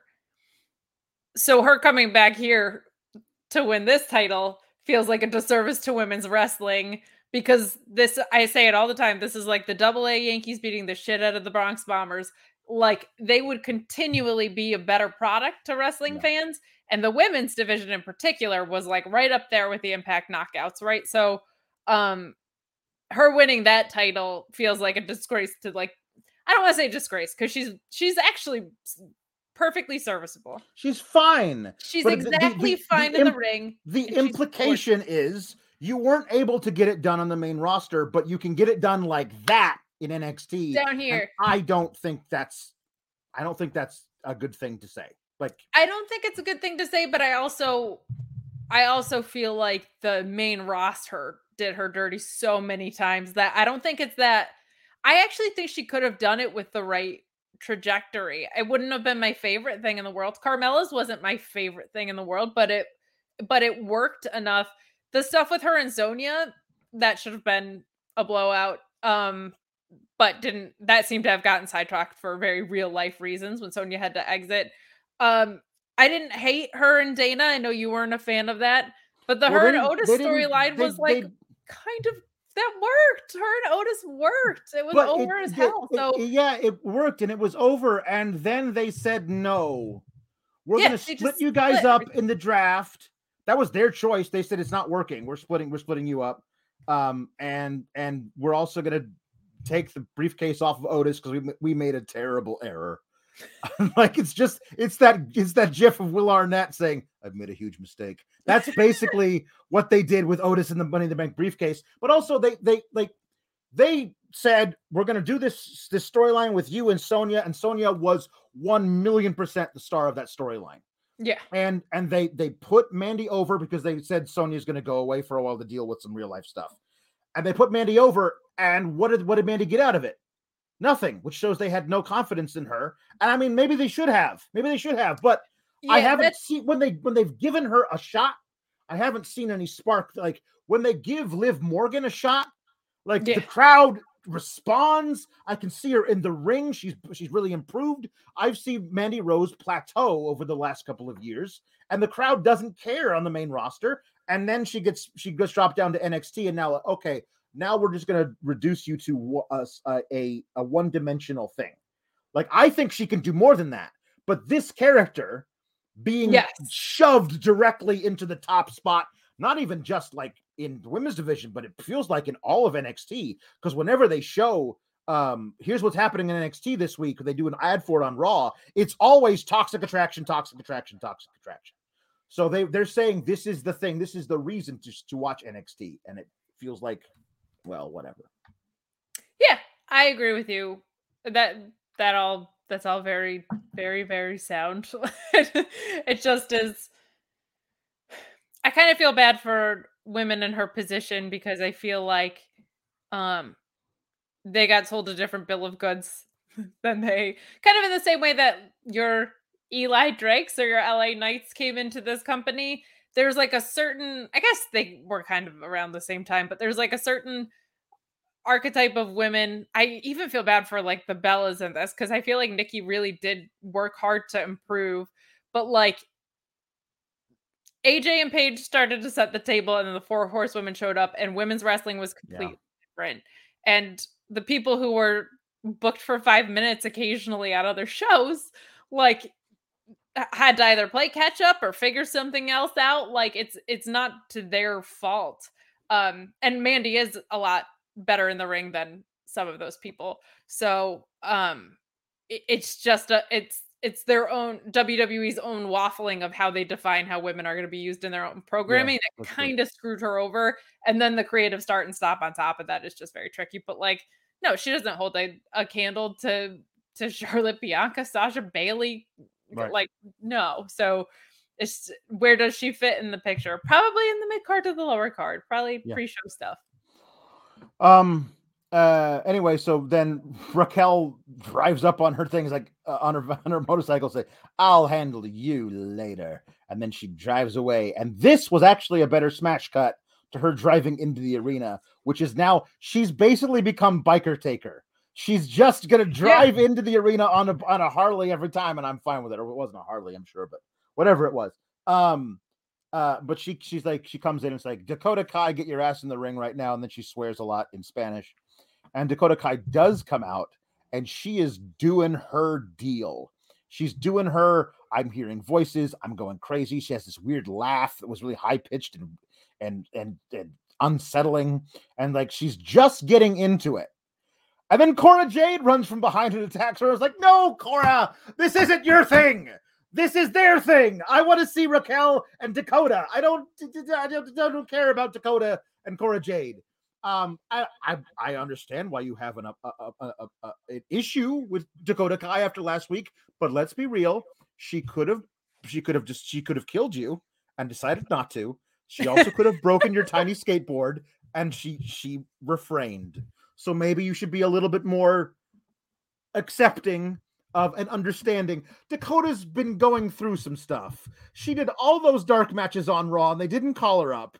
Like, please be a little bit more, like, mental health awareness. Let's all be a little bit nicer to Dakota. I think Cora Jade is my own personal take on this. But what did you think?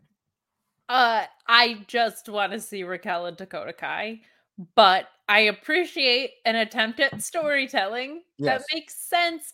And I think because we all felt like the loss having the two of them who both should be winning face each other last week didn't really make a lot of sense. This at least pays that off. She's pissed about it, and she should be, and she's gonna hurt someone with her tiny baby skateboard. I think she should put teeny tiny baby thumbtacks all over it. She should. Oh my God, that's from perfect. Dakota Kai. But it caught me off guard. I'll say that. It was the most fire we've seen out of her, which was cool. Yeah. And they didn't say this is going to be a triple threat, which I really liked. I liked that there was a moment between Cora Jade and Raquel where she said, not yet. You don't get to have her yet. That was really, really cool. I liked that moment a lot. Yeah, that is, and I appreciate also, like, thanks for holding on to my title for me, Mandy. I'm gonna come back for that soon, because she didn't get beaten by Mandy. She got beaten by a shovel to the small of the back. So, anyway. Yeah. Andre Chase yells at his students. This is not going anywhere. This is a segment that they do over and over again. It's not progressing. He just yells at his students. He's got thin skin and he's got a short temper, and that's it. There's no, what are we doing with this? You've given this man a ridiculous gimmick, and you're not moving his storyline forward at all. Like, I don't know what that is. Here's what you do with this. He beats every single one of his students up in one segment. He just loses it. And then he spirals out of control because they all ask for their tuition back. And he didn't even know they were really paying tuition. Like, I want the school part of this to unravel so much more than anything else in the story. I want him to get arrested for abuse. And I want there to be headlines in Florida like, teacher snaps, assaults all of his students. That's where this needs to go. But today's lecture was on mental toughness. And I know we got a super chat about Eddie Kingston. So maybe we should talk about how, like, way too much of my morning today was just me crying. Yeah. At this piece from Eddie Kingston. I can read the super chat if it's. Yeah. Let me find it. If you have it, if you've scrolled to it. It was just, hold on. It was just taken away. But somebody said, I'm sending in a super chat. Okay. So now we get, okay. So Luis is, there we go. Mark Losper says, hopefully I haven't missed it. Terrible meeting, ran terribly wrong. As I said on Twitter, please use this super chat to gush about Eddie freaking Kingston. Hashtag Team Kalex rules. So I'll just say that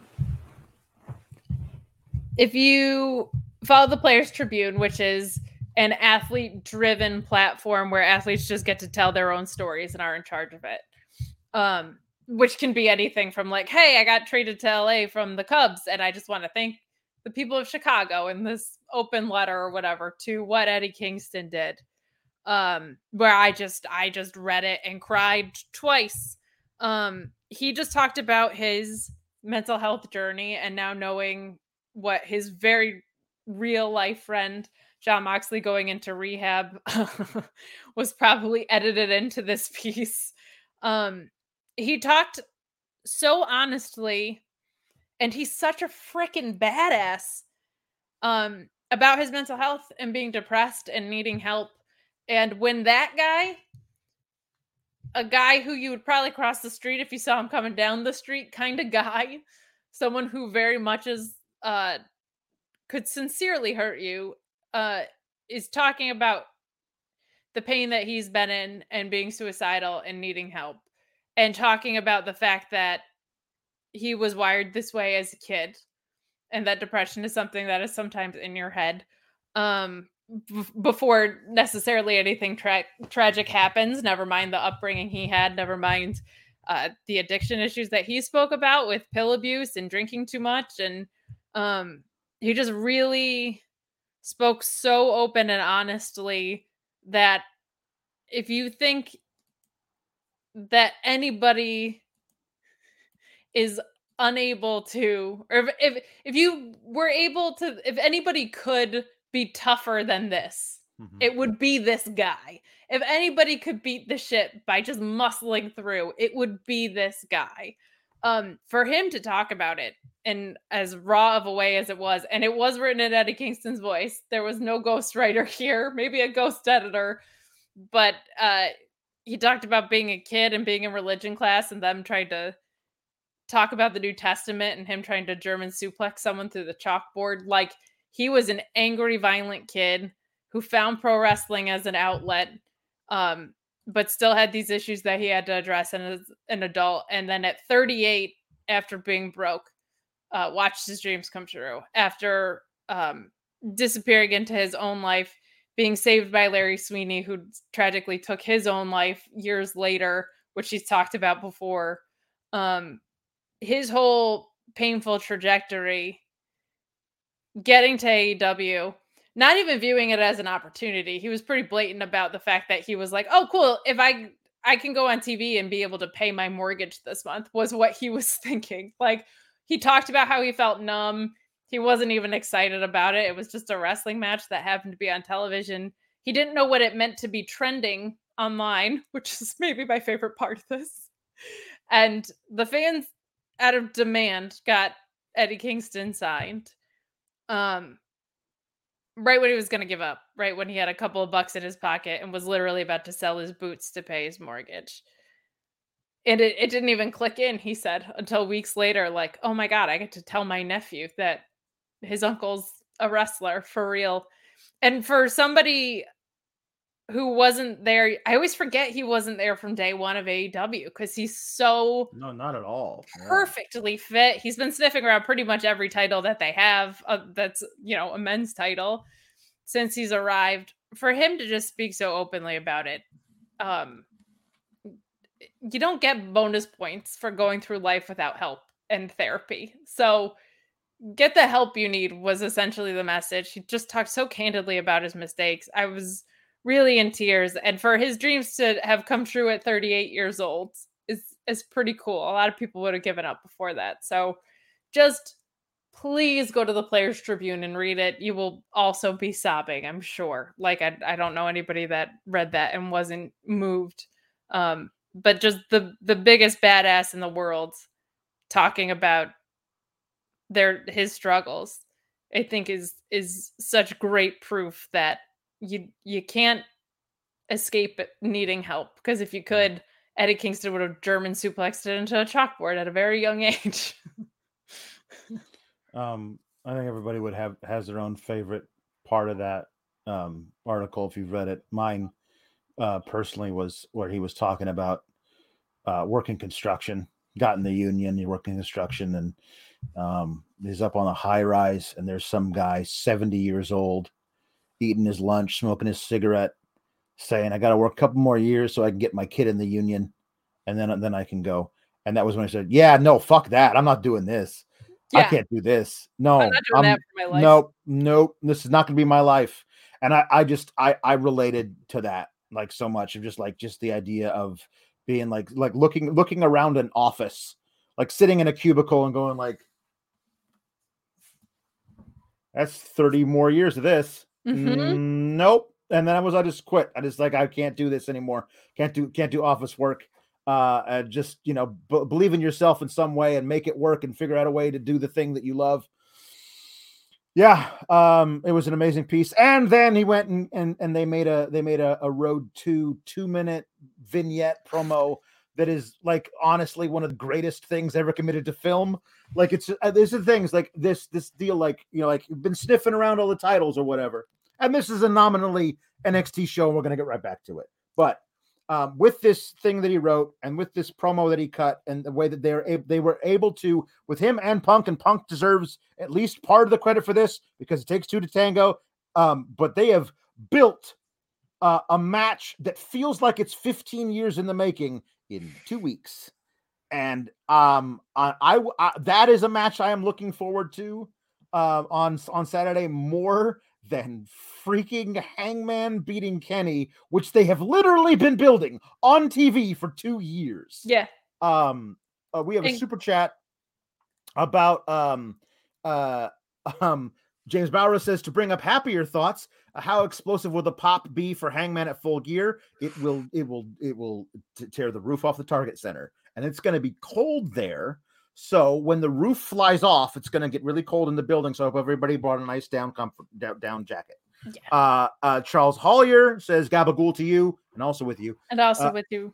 Either of y'all be making it out for the Hangman climax. I will not be making it. No. But it appears that I will be on the post show on Fightful YouTube. So come hang out with us after the show. We'll all be crying tears of joy for Hangman, and also hopefully for Eddie, because I need him to win that match. Oh man, you know what?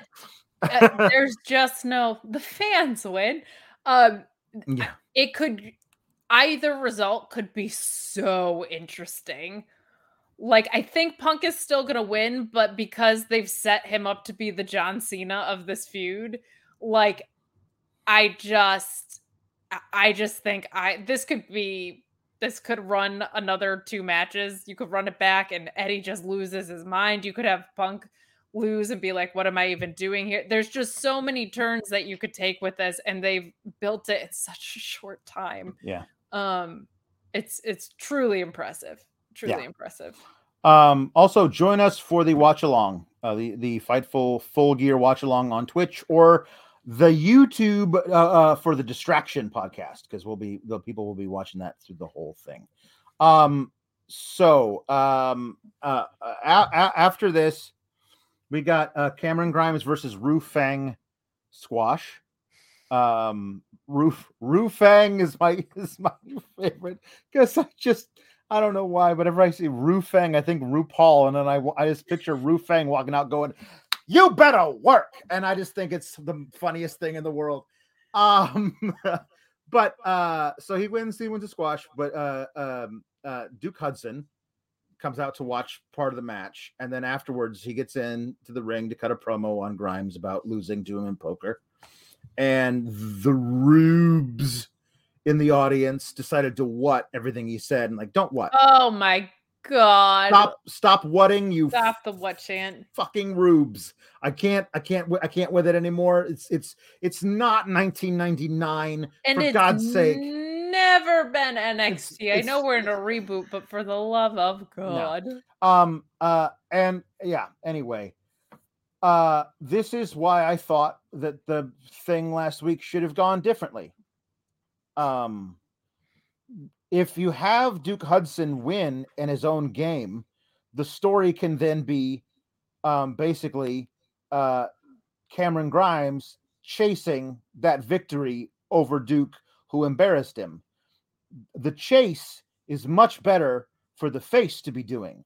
When you have the heel chasing the face after we already saw you, Duke, lose at your best thing that you do, according to this stupid character that they wrote for you.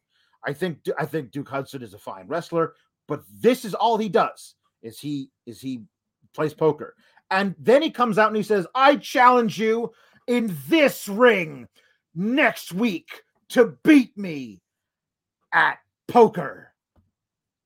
And I don't know if there's something less interesting than a contract signing that could happen at a table inside a wrestling ring, but maybe heads up poker is it, because poker really only works the right way when there are like 8 guys at the table, or girls.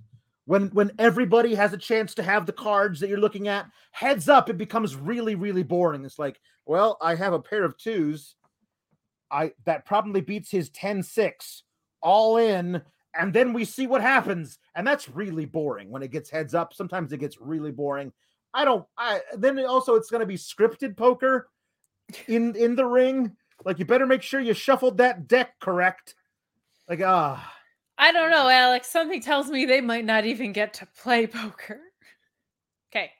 I had huge issues with the what chant. I had huge issues with the green lighting because it looked like it was supposed to be a Nickelodeon slime segment. Yep. I had huge issues with Cameron Grimes telling us he smells. You're a millionaire. Figure out deodorant in a shower. The one line that I liked. Yeah. That wasn't even meant to be funny. That was just literally like logic. No, it's just so true. I didn't think about that. Like maybe I smell a little funny. Well, dude, how about deodorant? Have you ever thought of it? They have really expensive deodorant that you can use that will help you smell. There's showers literally backstage, buddy. The one line that I liked was when Duke Hudson said, "You don't know what it feels like for a guy like me to lose to a guy like you."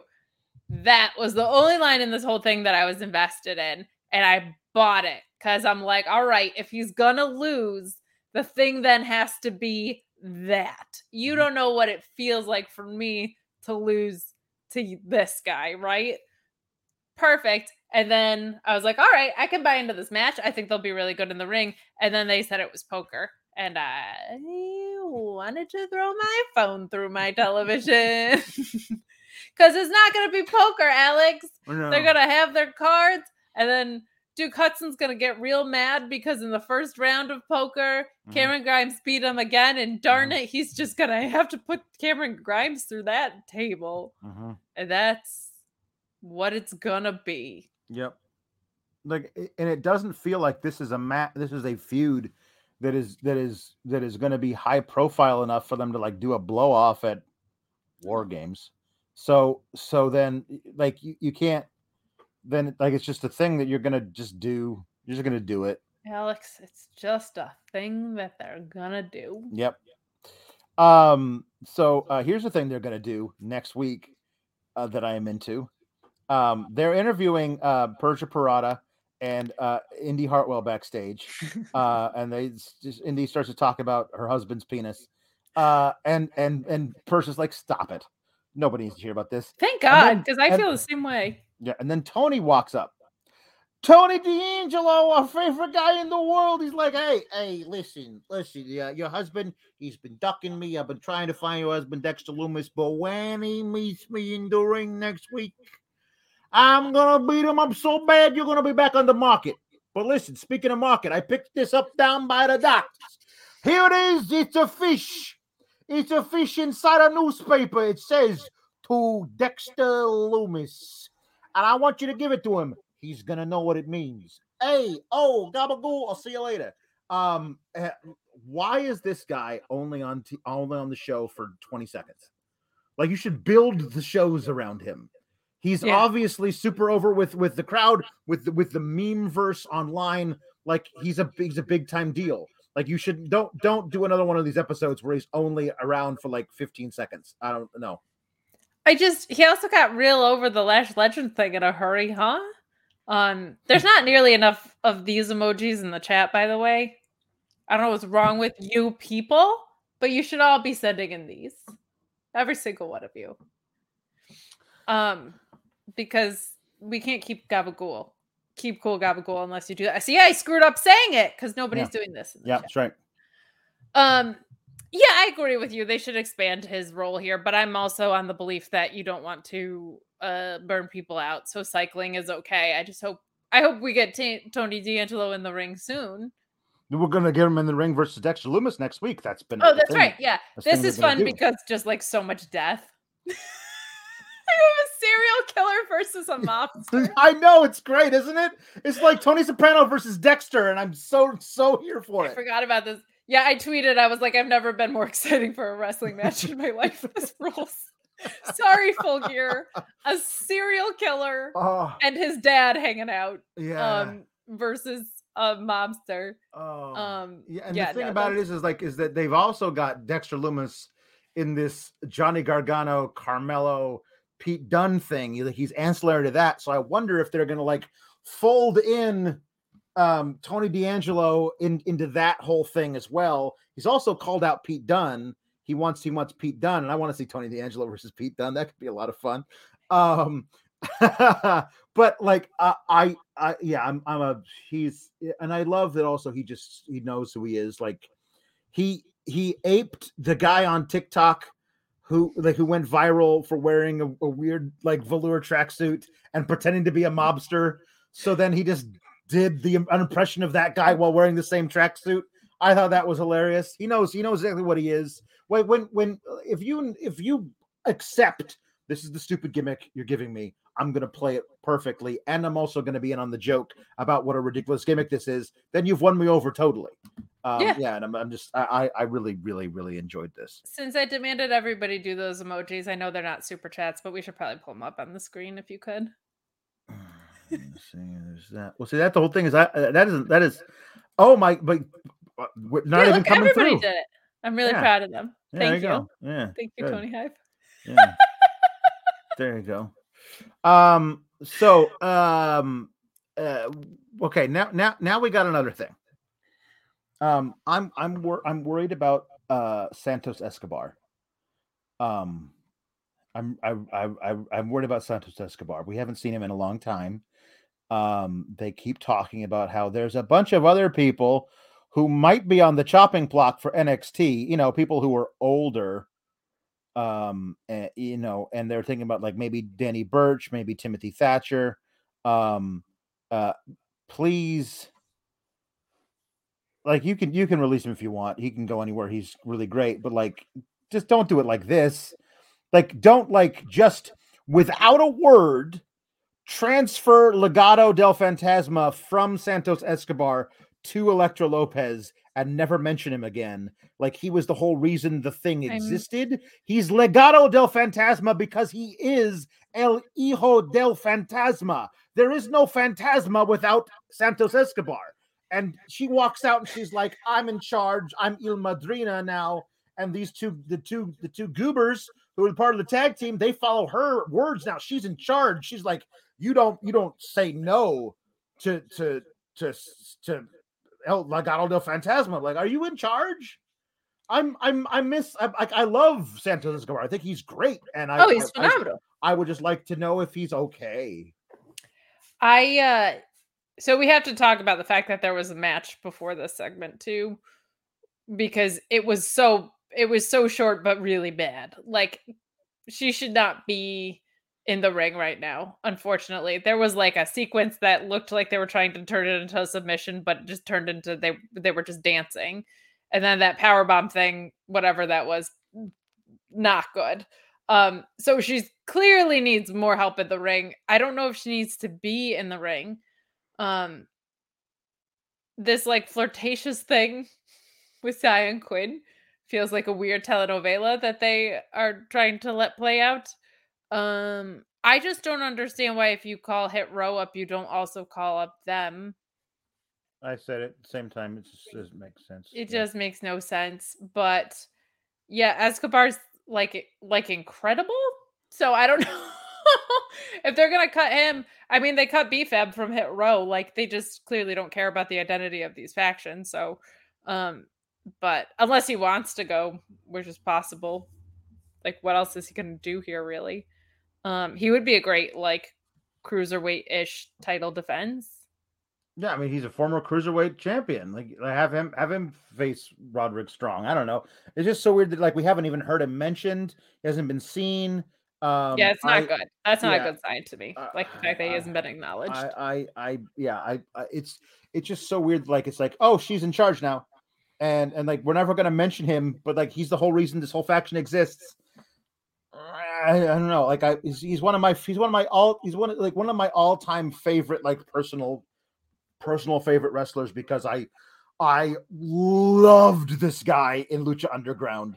Yeah, King Cuerno was that guy was just so freaking badass. I loved him in Lucha Underground, and so I was so excited when that guy was going to wind up on NXT.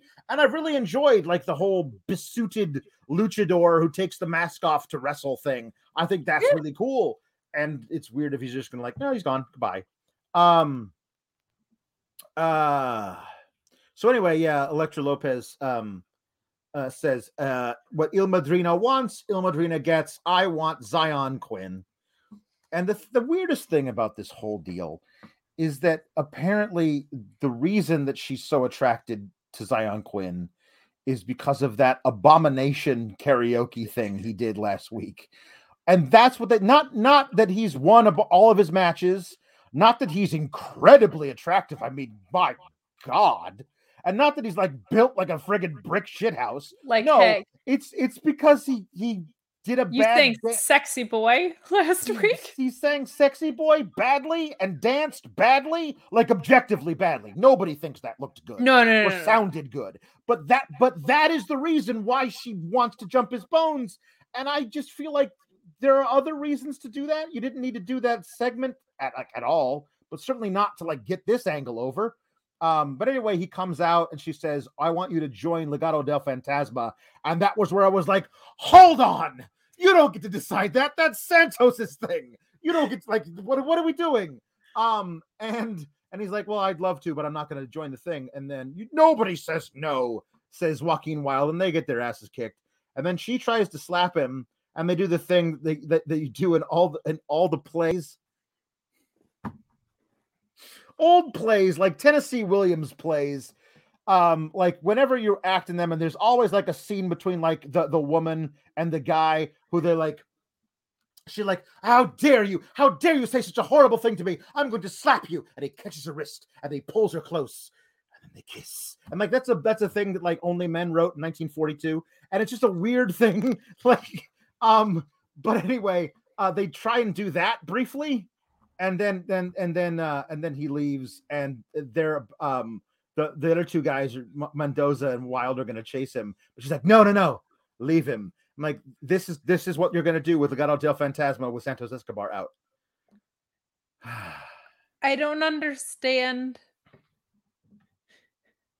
If she's the only one that wants him, why does anybody else in the faction? Why are they like, no, you must stay? Like, they don't give a crap. They're not attracted to him. The tag team, like, they're obviously followers. They're henchmen. No matter, like, it's. I mean, it felt like when they recruited Elektra Lopez for the faction, she was immediately second in command. And I guess with Santos not around for whatever reason, she just takes over the faction. But yeah. So this also is where that squash being bad actually really took me out of it. I was like, you do not seem like a commanding figure in any way, shape, or form when the match was that like it was like 3 moves and 2 of them were bad. Like that really actually took my wind out of it when she could not beat the Dropperooski there. But just keep her as a valet. And I also didn't appreciate commentary was mostly good tonight. Them being like, why does she need them here to talk to Zion Quinn? Like, to an embarrassing standpoint for like 10 minutes was real weird. Yeah. Why must they be at ringside when she's squashing this woman? Why must she stand with them when she wants to be with Zion Quinn? It's like, come on, we know how wrestling works. Like, don't call it out. Yeah. Luis says, Kion, hermano, ya eres Mexicano. He's invited to the carne asada for defending Santos, says Luis. So good. Yes. Zion Quinn. He knows how it works. He does. So here we go. To be done in 34 seconds. 30 seconds. And we will be, I'm sure. Here's it's the main event, and then it's the super chats portion of the evening. With the interview, Pete Dunne backstage. Pete Dunne, he's Pete Dunne. He's like, I'm the baddest man in NXT. I'm gonna Tony D'Angelo called me out. He doesn't want any piece of this. And then Carmelo Hayes and Trick Williams come up. You are the baddest man on Twitter, and we want you like. And then Pete Dunne's like, how about I break your fingers tonight in the ring?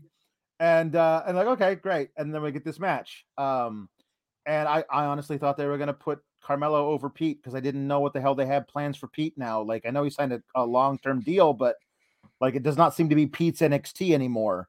Like, he was on a really hot streak going into NXT 2.0. Like, he was beating everybody they put in front of him. And he wasn't getting title matches out of it. So I thought that was going to be his thing. And no. Just remember Pete Dunne versus Walter. I just think about that match. And I just remember Pete Dunne versus Kushida from a few months ago. Oh my God. But it was Kushida was the Cruiserweight Championship, but Pete Dunne didn't care about the title. He just wanted to prove he was a better wrestler than Kushida, and he did. What a crazy thought. Wrestlers just wanting to prove that they're better than other wrestlers. Yeah. Yeah, I didn't like the first of all, the match was fantastic. Like, Carmelo Hayes is a star. Pete Dunne is great. there were things about the way that they worked that are similar, that are beautiful overlap, and the things that are different are really different. And I like Pete Dunne just always, to me, has some really good psychology in the ring, which I appreciate. There was a lot of that here. Loved the match. I don't get the booking. It just makes your at a glance champion. Yeah. First of all, it makes this big deal about cashing in on that title, right? But earlier we had Blonde Uso just demanding matches, and it's like, well, then why do you even need your at a glance portfolio? Yeah. If you're just going to be able to demand matches against whatever you want. Yeah. I'm not offended by the booking. Like, I'm glad to see Pete Dunne looking strong, but it's like, this is one of those ones where I'm like, well, why'd you have this matchup? Because both of them kind of should have won. Yeah. It was a great match, what we saw, but like both of them booking wise could have probably used W's right now. Right. I'm watching this match and I go, God damn it, Pete Dunne is one of the best wrestlers in the entire world. Great. And I honestly said this. If that dude was 6'5", he'd have been world champion by now. Yeah. Like it's just one of those things. Like Vince looks at him like, no, you're too short, and that's it. Like that's all of it. Like then also like when he went away for the pandemic and came back, looked like he had just been eating nails. Like he was just made of iron. And I was like, this. I mean, I don't know. I just love this guy so much, and I really enjoy Carmelo. I think he's really, really good in the ring. It's like, and so it's one of those things. Like, well, I don't think either a guy should lose this. And I mean, I don't want Pete Dunne to lose, but also, can we just not pin our champions in non-title matches? Could that be a thing we don't do, just like as a rule? And apparently not, because Dexter Lumis got there and really scared Trick Williams. But he was on commentary, but he wasn't on commentary because he didn't comment. He didn't talk. And then a different gloved hand reached out from under the ring and pulled on Carmelo's leg, and then he took the bitter end and he got pinned. And Gargano's there. So Gargano and Lumis are involved, and Pete Dunne was looking at Gargano like, you want a piece of this too? So I think we're going to get Gargano, Dunne, and Mello at War Games. Yeah, that was, yeah. Jay Shell says, sending this humper chat to remind you guys how much I love my husband, Mello. He's very, very good. The Bad to One Jam Beard makes a prediction that I do not think is going to come true. Lumis, Gargano, and Tony D versus Trick, Mello, and Pete Dunne at War Games. No, I do not think that's going to be the War Games match.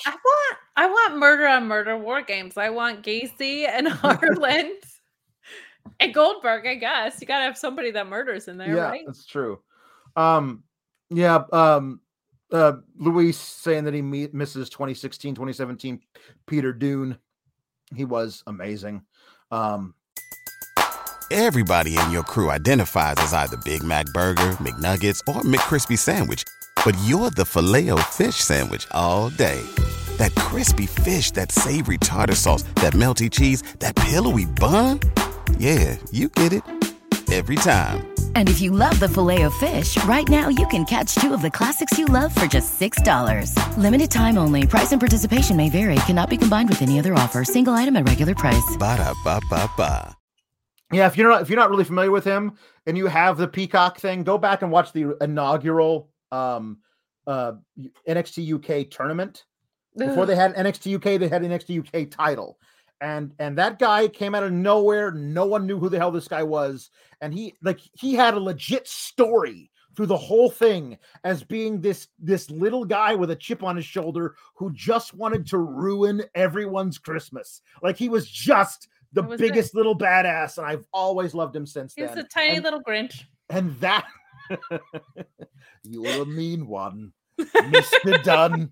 But there's gonna be so many holiday songs for William Regal to sing.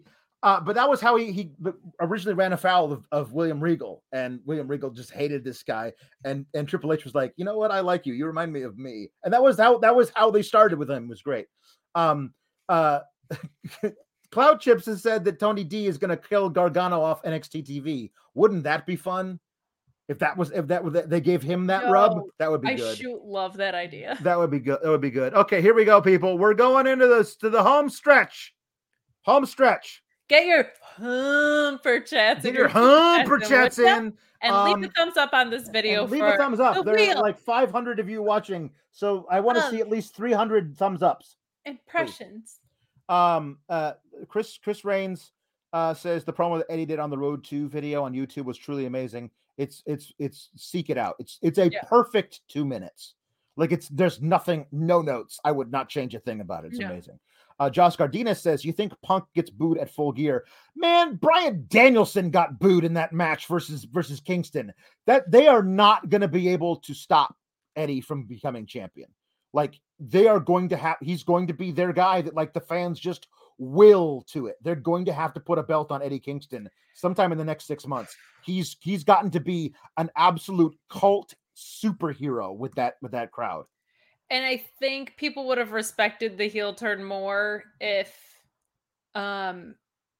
it was going to be him and Mox turning heel at the same. I think they might have set up CM Punk and Bryan Danielson versus Jon Moxley and Eddie Kingston. They're not going to boo for Eddie Kingston. They can't. They do now it. Now especially they won't. I think they might have played along if it was him and Mox, but now there's not a shot in hell. But James Bauer says, talking us back to the raves discussion, with all this new young talent and tapping into the very relevant rave culture, we need to get that Russell Crowe fella hot off his new smash hit Gladiator. It'll be such good shit, says James Bowers. I pop for Gladiator. That's amazing. Talking about war games and not war games.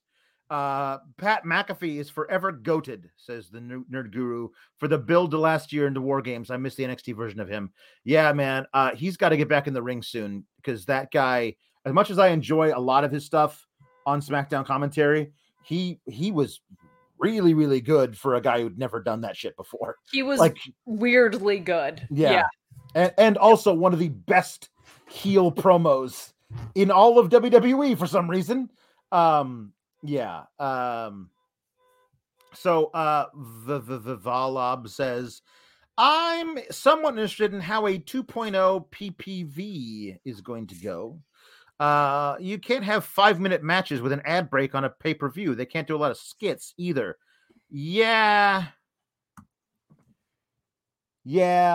I think that a lot of these people, the ones near the top, can do the long match. I think Carmelo and Pete Dunne, certainly. Pete Dunne and Johnny Gargano can do a 20-minute triple threat match and be fine.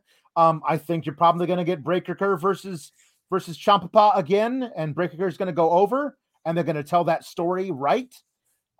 Because it's going to be good. So here we go. Jay Shell.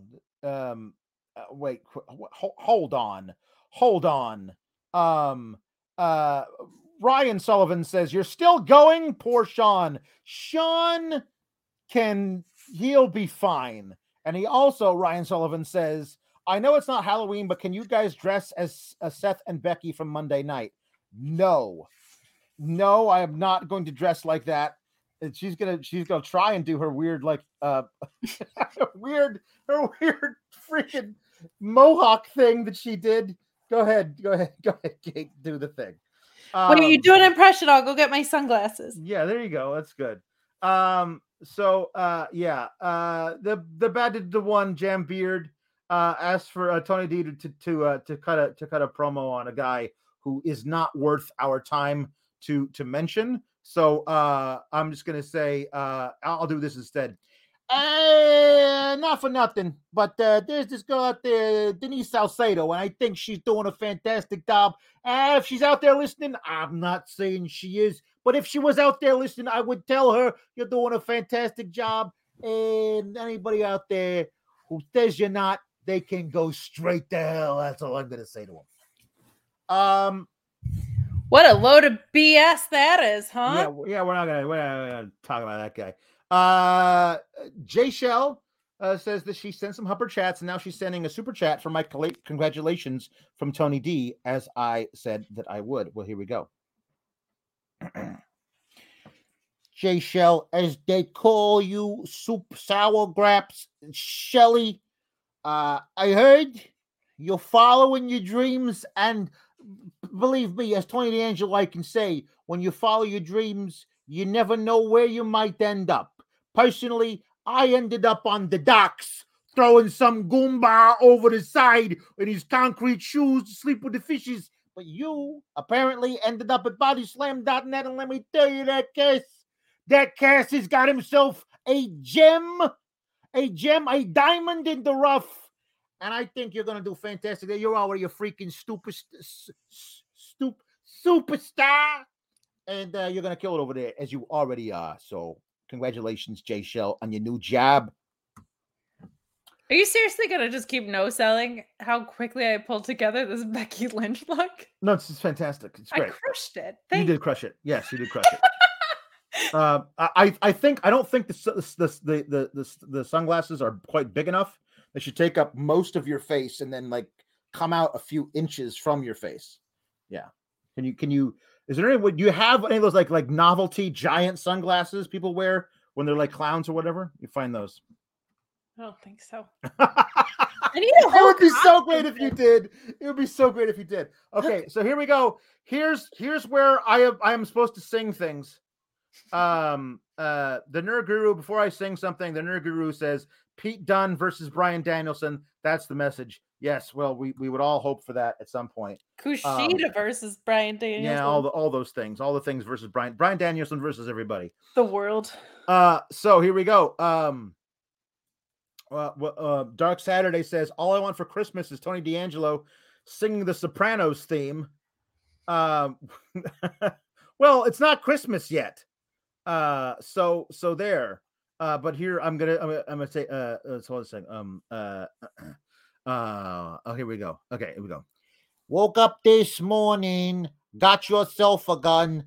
Mama always said you'd be the chosen one. She said, you're 1 in a million. You got to burn to shine, but you were born under a bad sign with the blue moon in your eyes. Yeah, they woke up this morning. You got yourself a gun. Got yourself a gun. That's the short version. But thank you very much for the super chat. And then we got Starheart Nico Rigoli, who says, watch the Supergirl finale instead of NXT. That show got much better send-off than everyone WWE fired last week. True. Can Tony D'Angelo please sing Never Gonna Give You Up by Rick Astley? Yes. Here we go. We're no strangers to love. You know the rules, and so do I. A full commitment's what I'm thinking of. You wouldn't get this from any other guy. I just want to tell you how I'm feeling. Gotta make you understand. Never gonna give you up. Never gonna let you down. Never gonna run around and desert you. Never gonna make you cry. Never gonna say goodbye. Never gonna tell a lie and hurt you. Gabagool. Gabagool, and also with you. That's a fun one. That's Really fun. That's one of my favorites so far. And then the final one, as is tradition, Regal rap from Zach Barber requesting California Love by Tupac. Here we go. Gotta get a drink of water before I do this one. All right, here we go. California knows how to party. California knows how to party. In the city of LA. In the city of Old Good Watts. In the city of Compton. We keep it rocking. We keep it rocking. Now let me welcome everybody to the Wild Wild West, a state that's untouchable like Elliot Ness. This track hits your eardrum like a slug to your chest. Pack a vest for your Jimmy in the city of sex. Good Lord. We in the Sunshine State where the bomb-ass hemp be. The state where you never find a dance floor empty, and pimps be on a mission for them greens. Them lean, mean, money-making machines serving fiends. Fiends?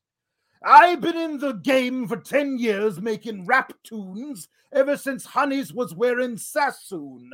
Now it's 95 and they clock me and watch me, diamond shining looking like I robbed Liberace. It's all good from Diego to the Bay. Your city is the bomb if your city make it pay. Throw up a finger if you feel the same way. Dre putting it down for California. War games.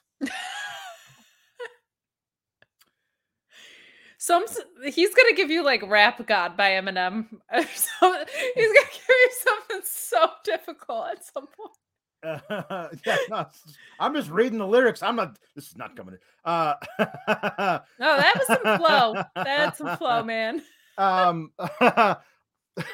Luis says, I hope Dr. Dre invites you to perform at the Super Bowl after that. That'd be nice.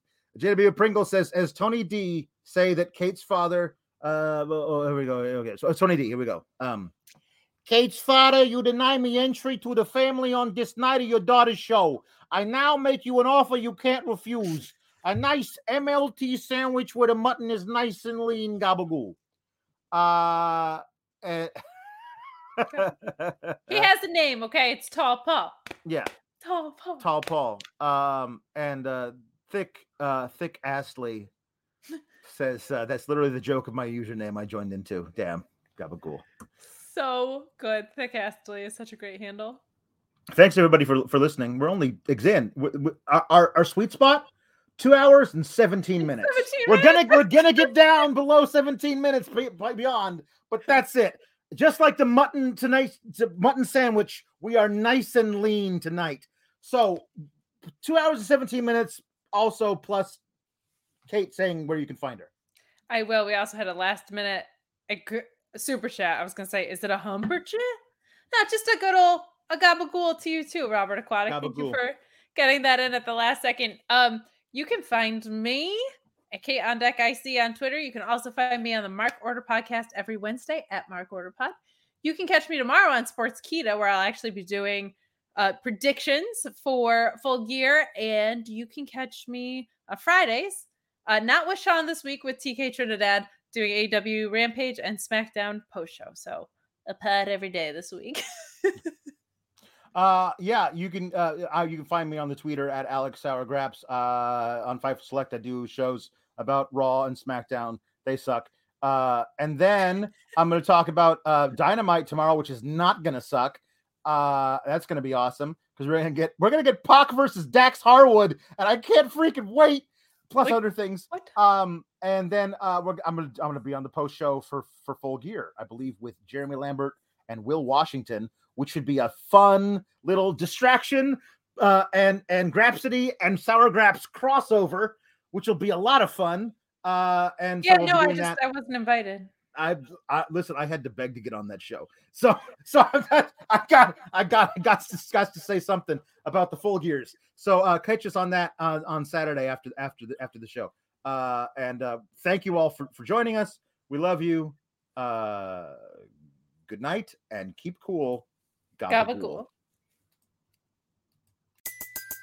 Everybody in your crew identifies as either Big Mac Burger, McNuggets, or McCrispy Sandwich. But you're the Filet-O-Fish Sandwich all day. That crispy fish, that savory tartar sauce, that melty cheese, that pillowy bun. Yeah, you get it. Every time. And if you love the Filet-O-Fish, right now you can catch two of the classics you love for just $6. Limited time only. Price and participation may vary. Cannot be combined with any other offer. Single item at regular price. Ba-da-ba-ba-ba.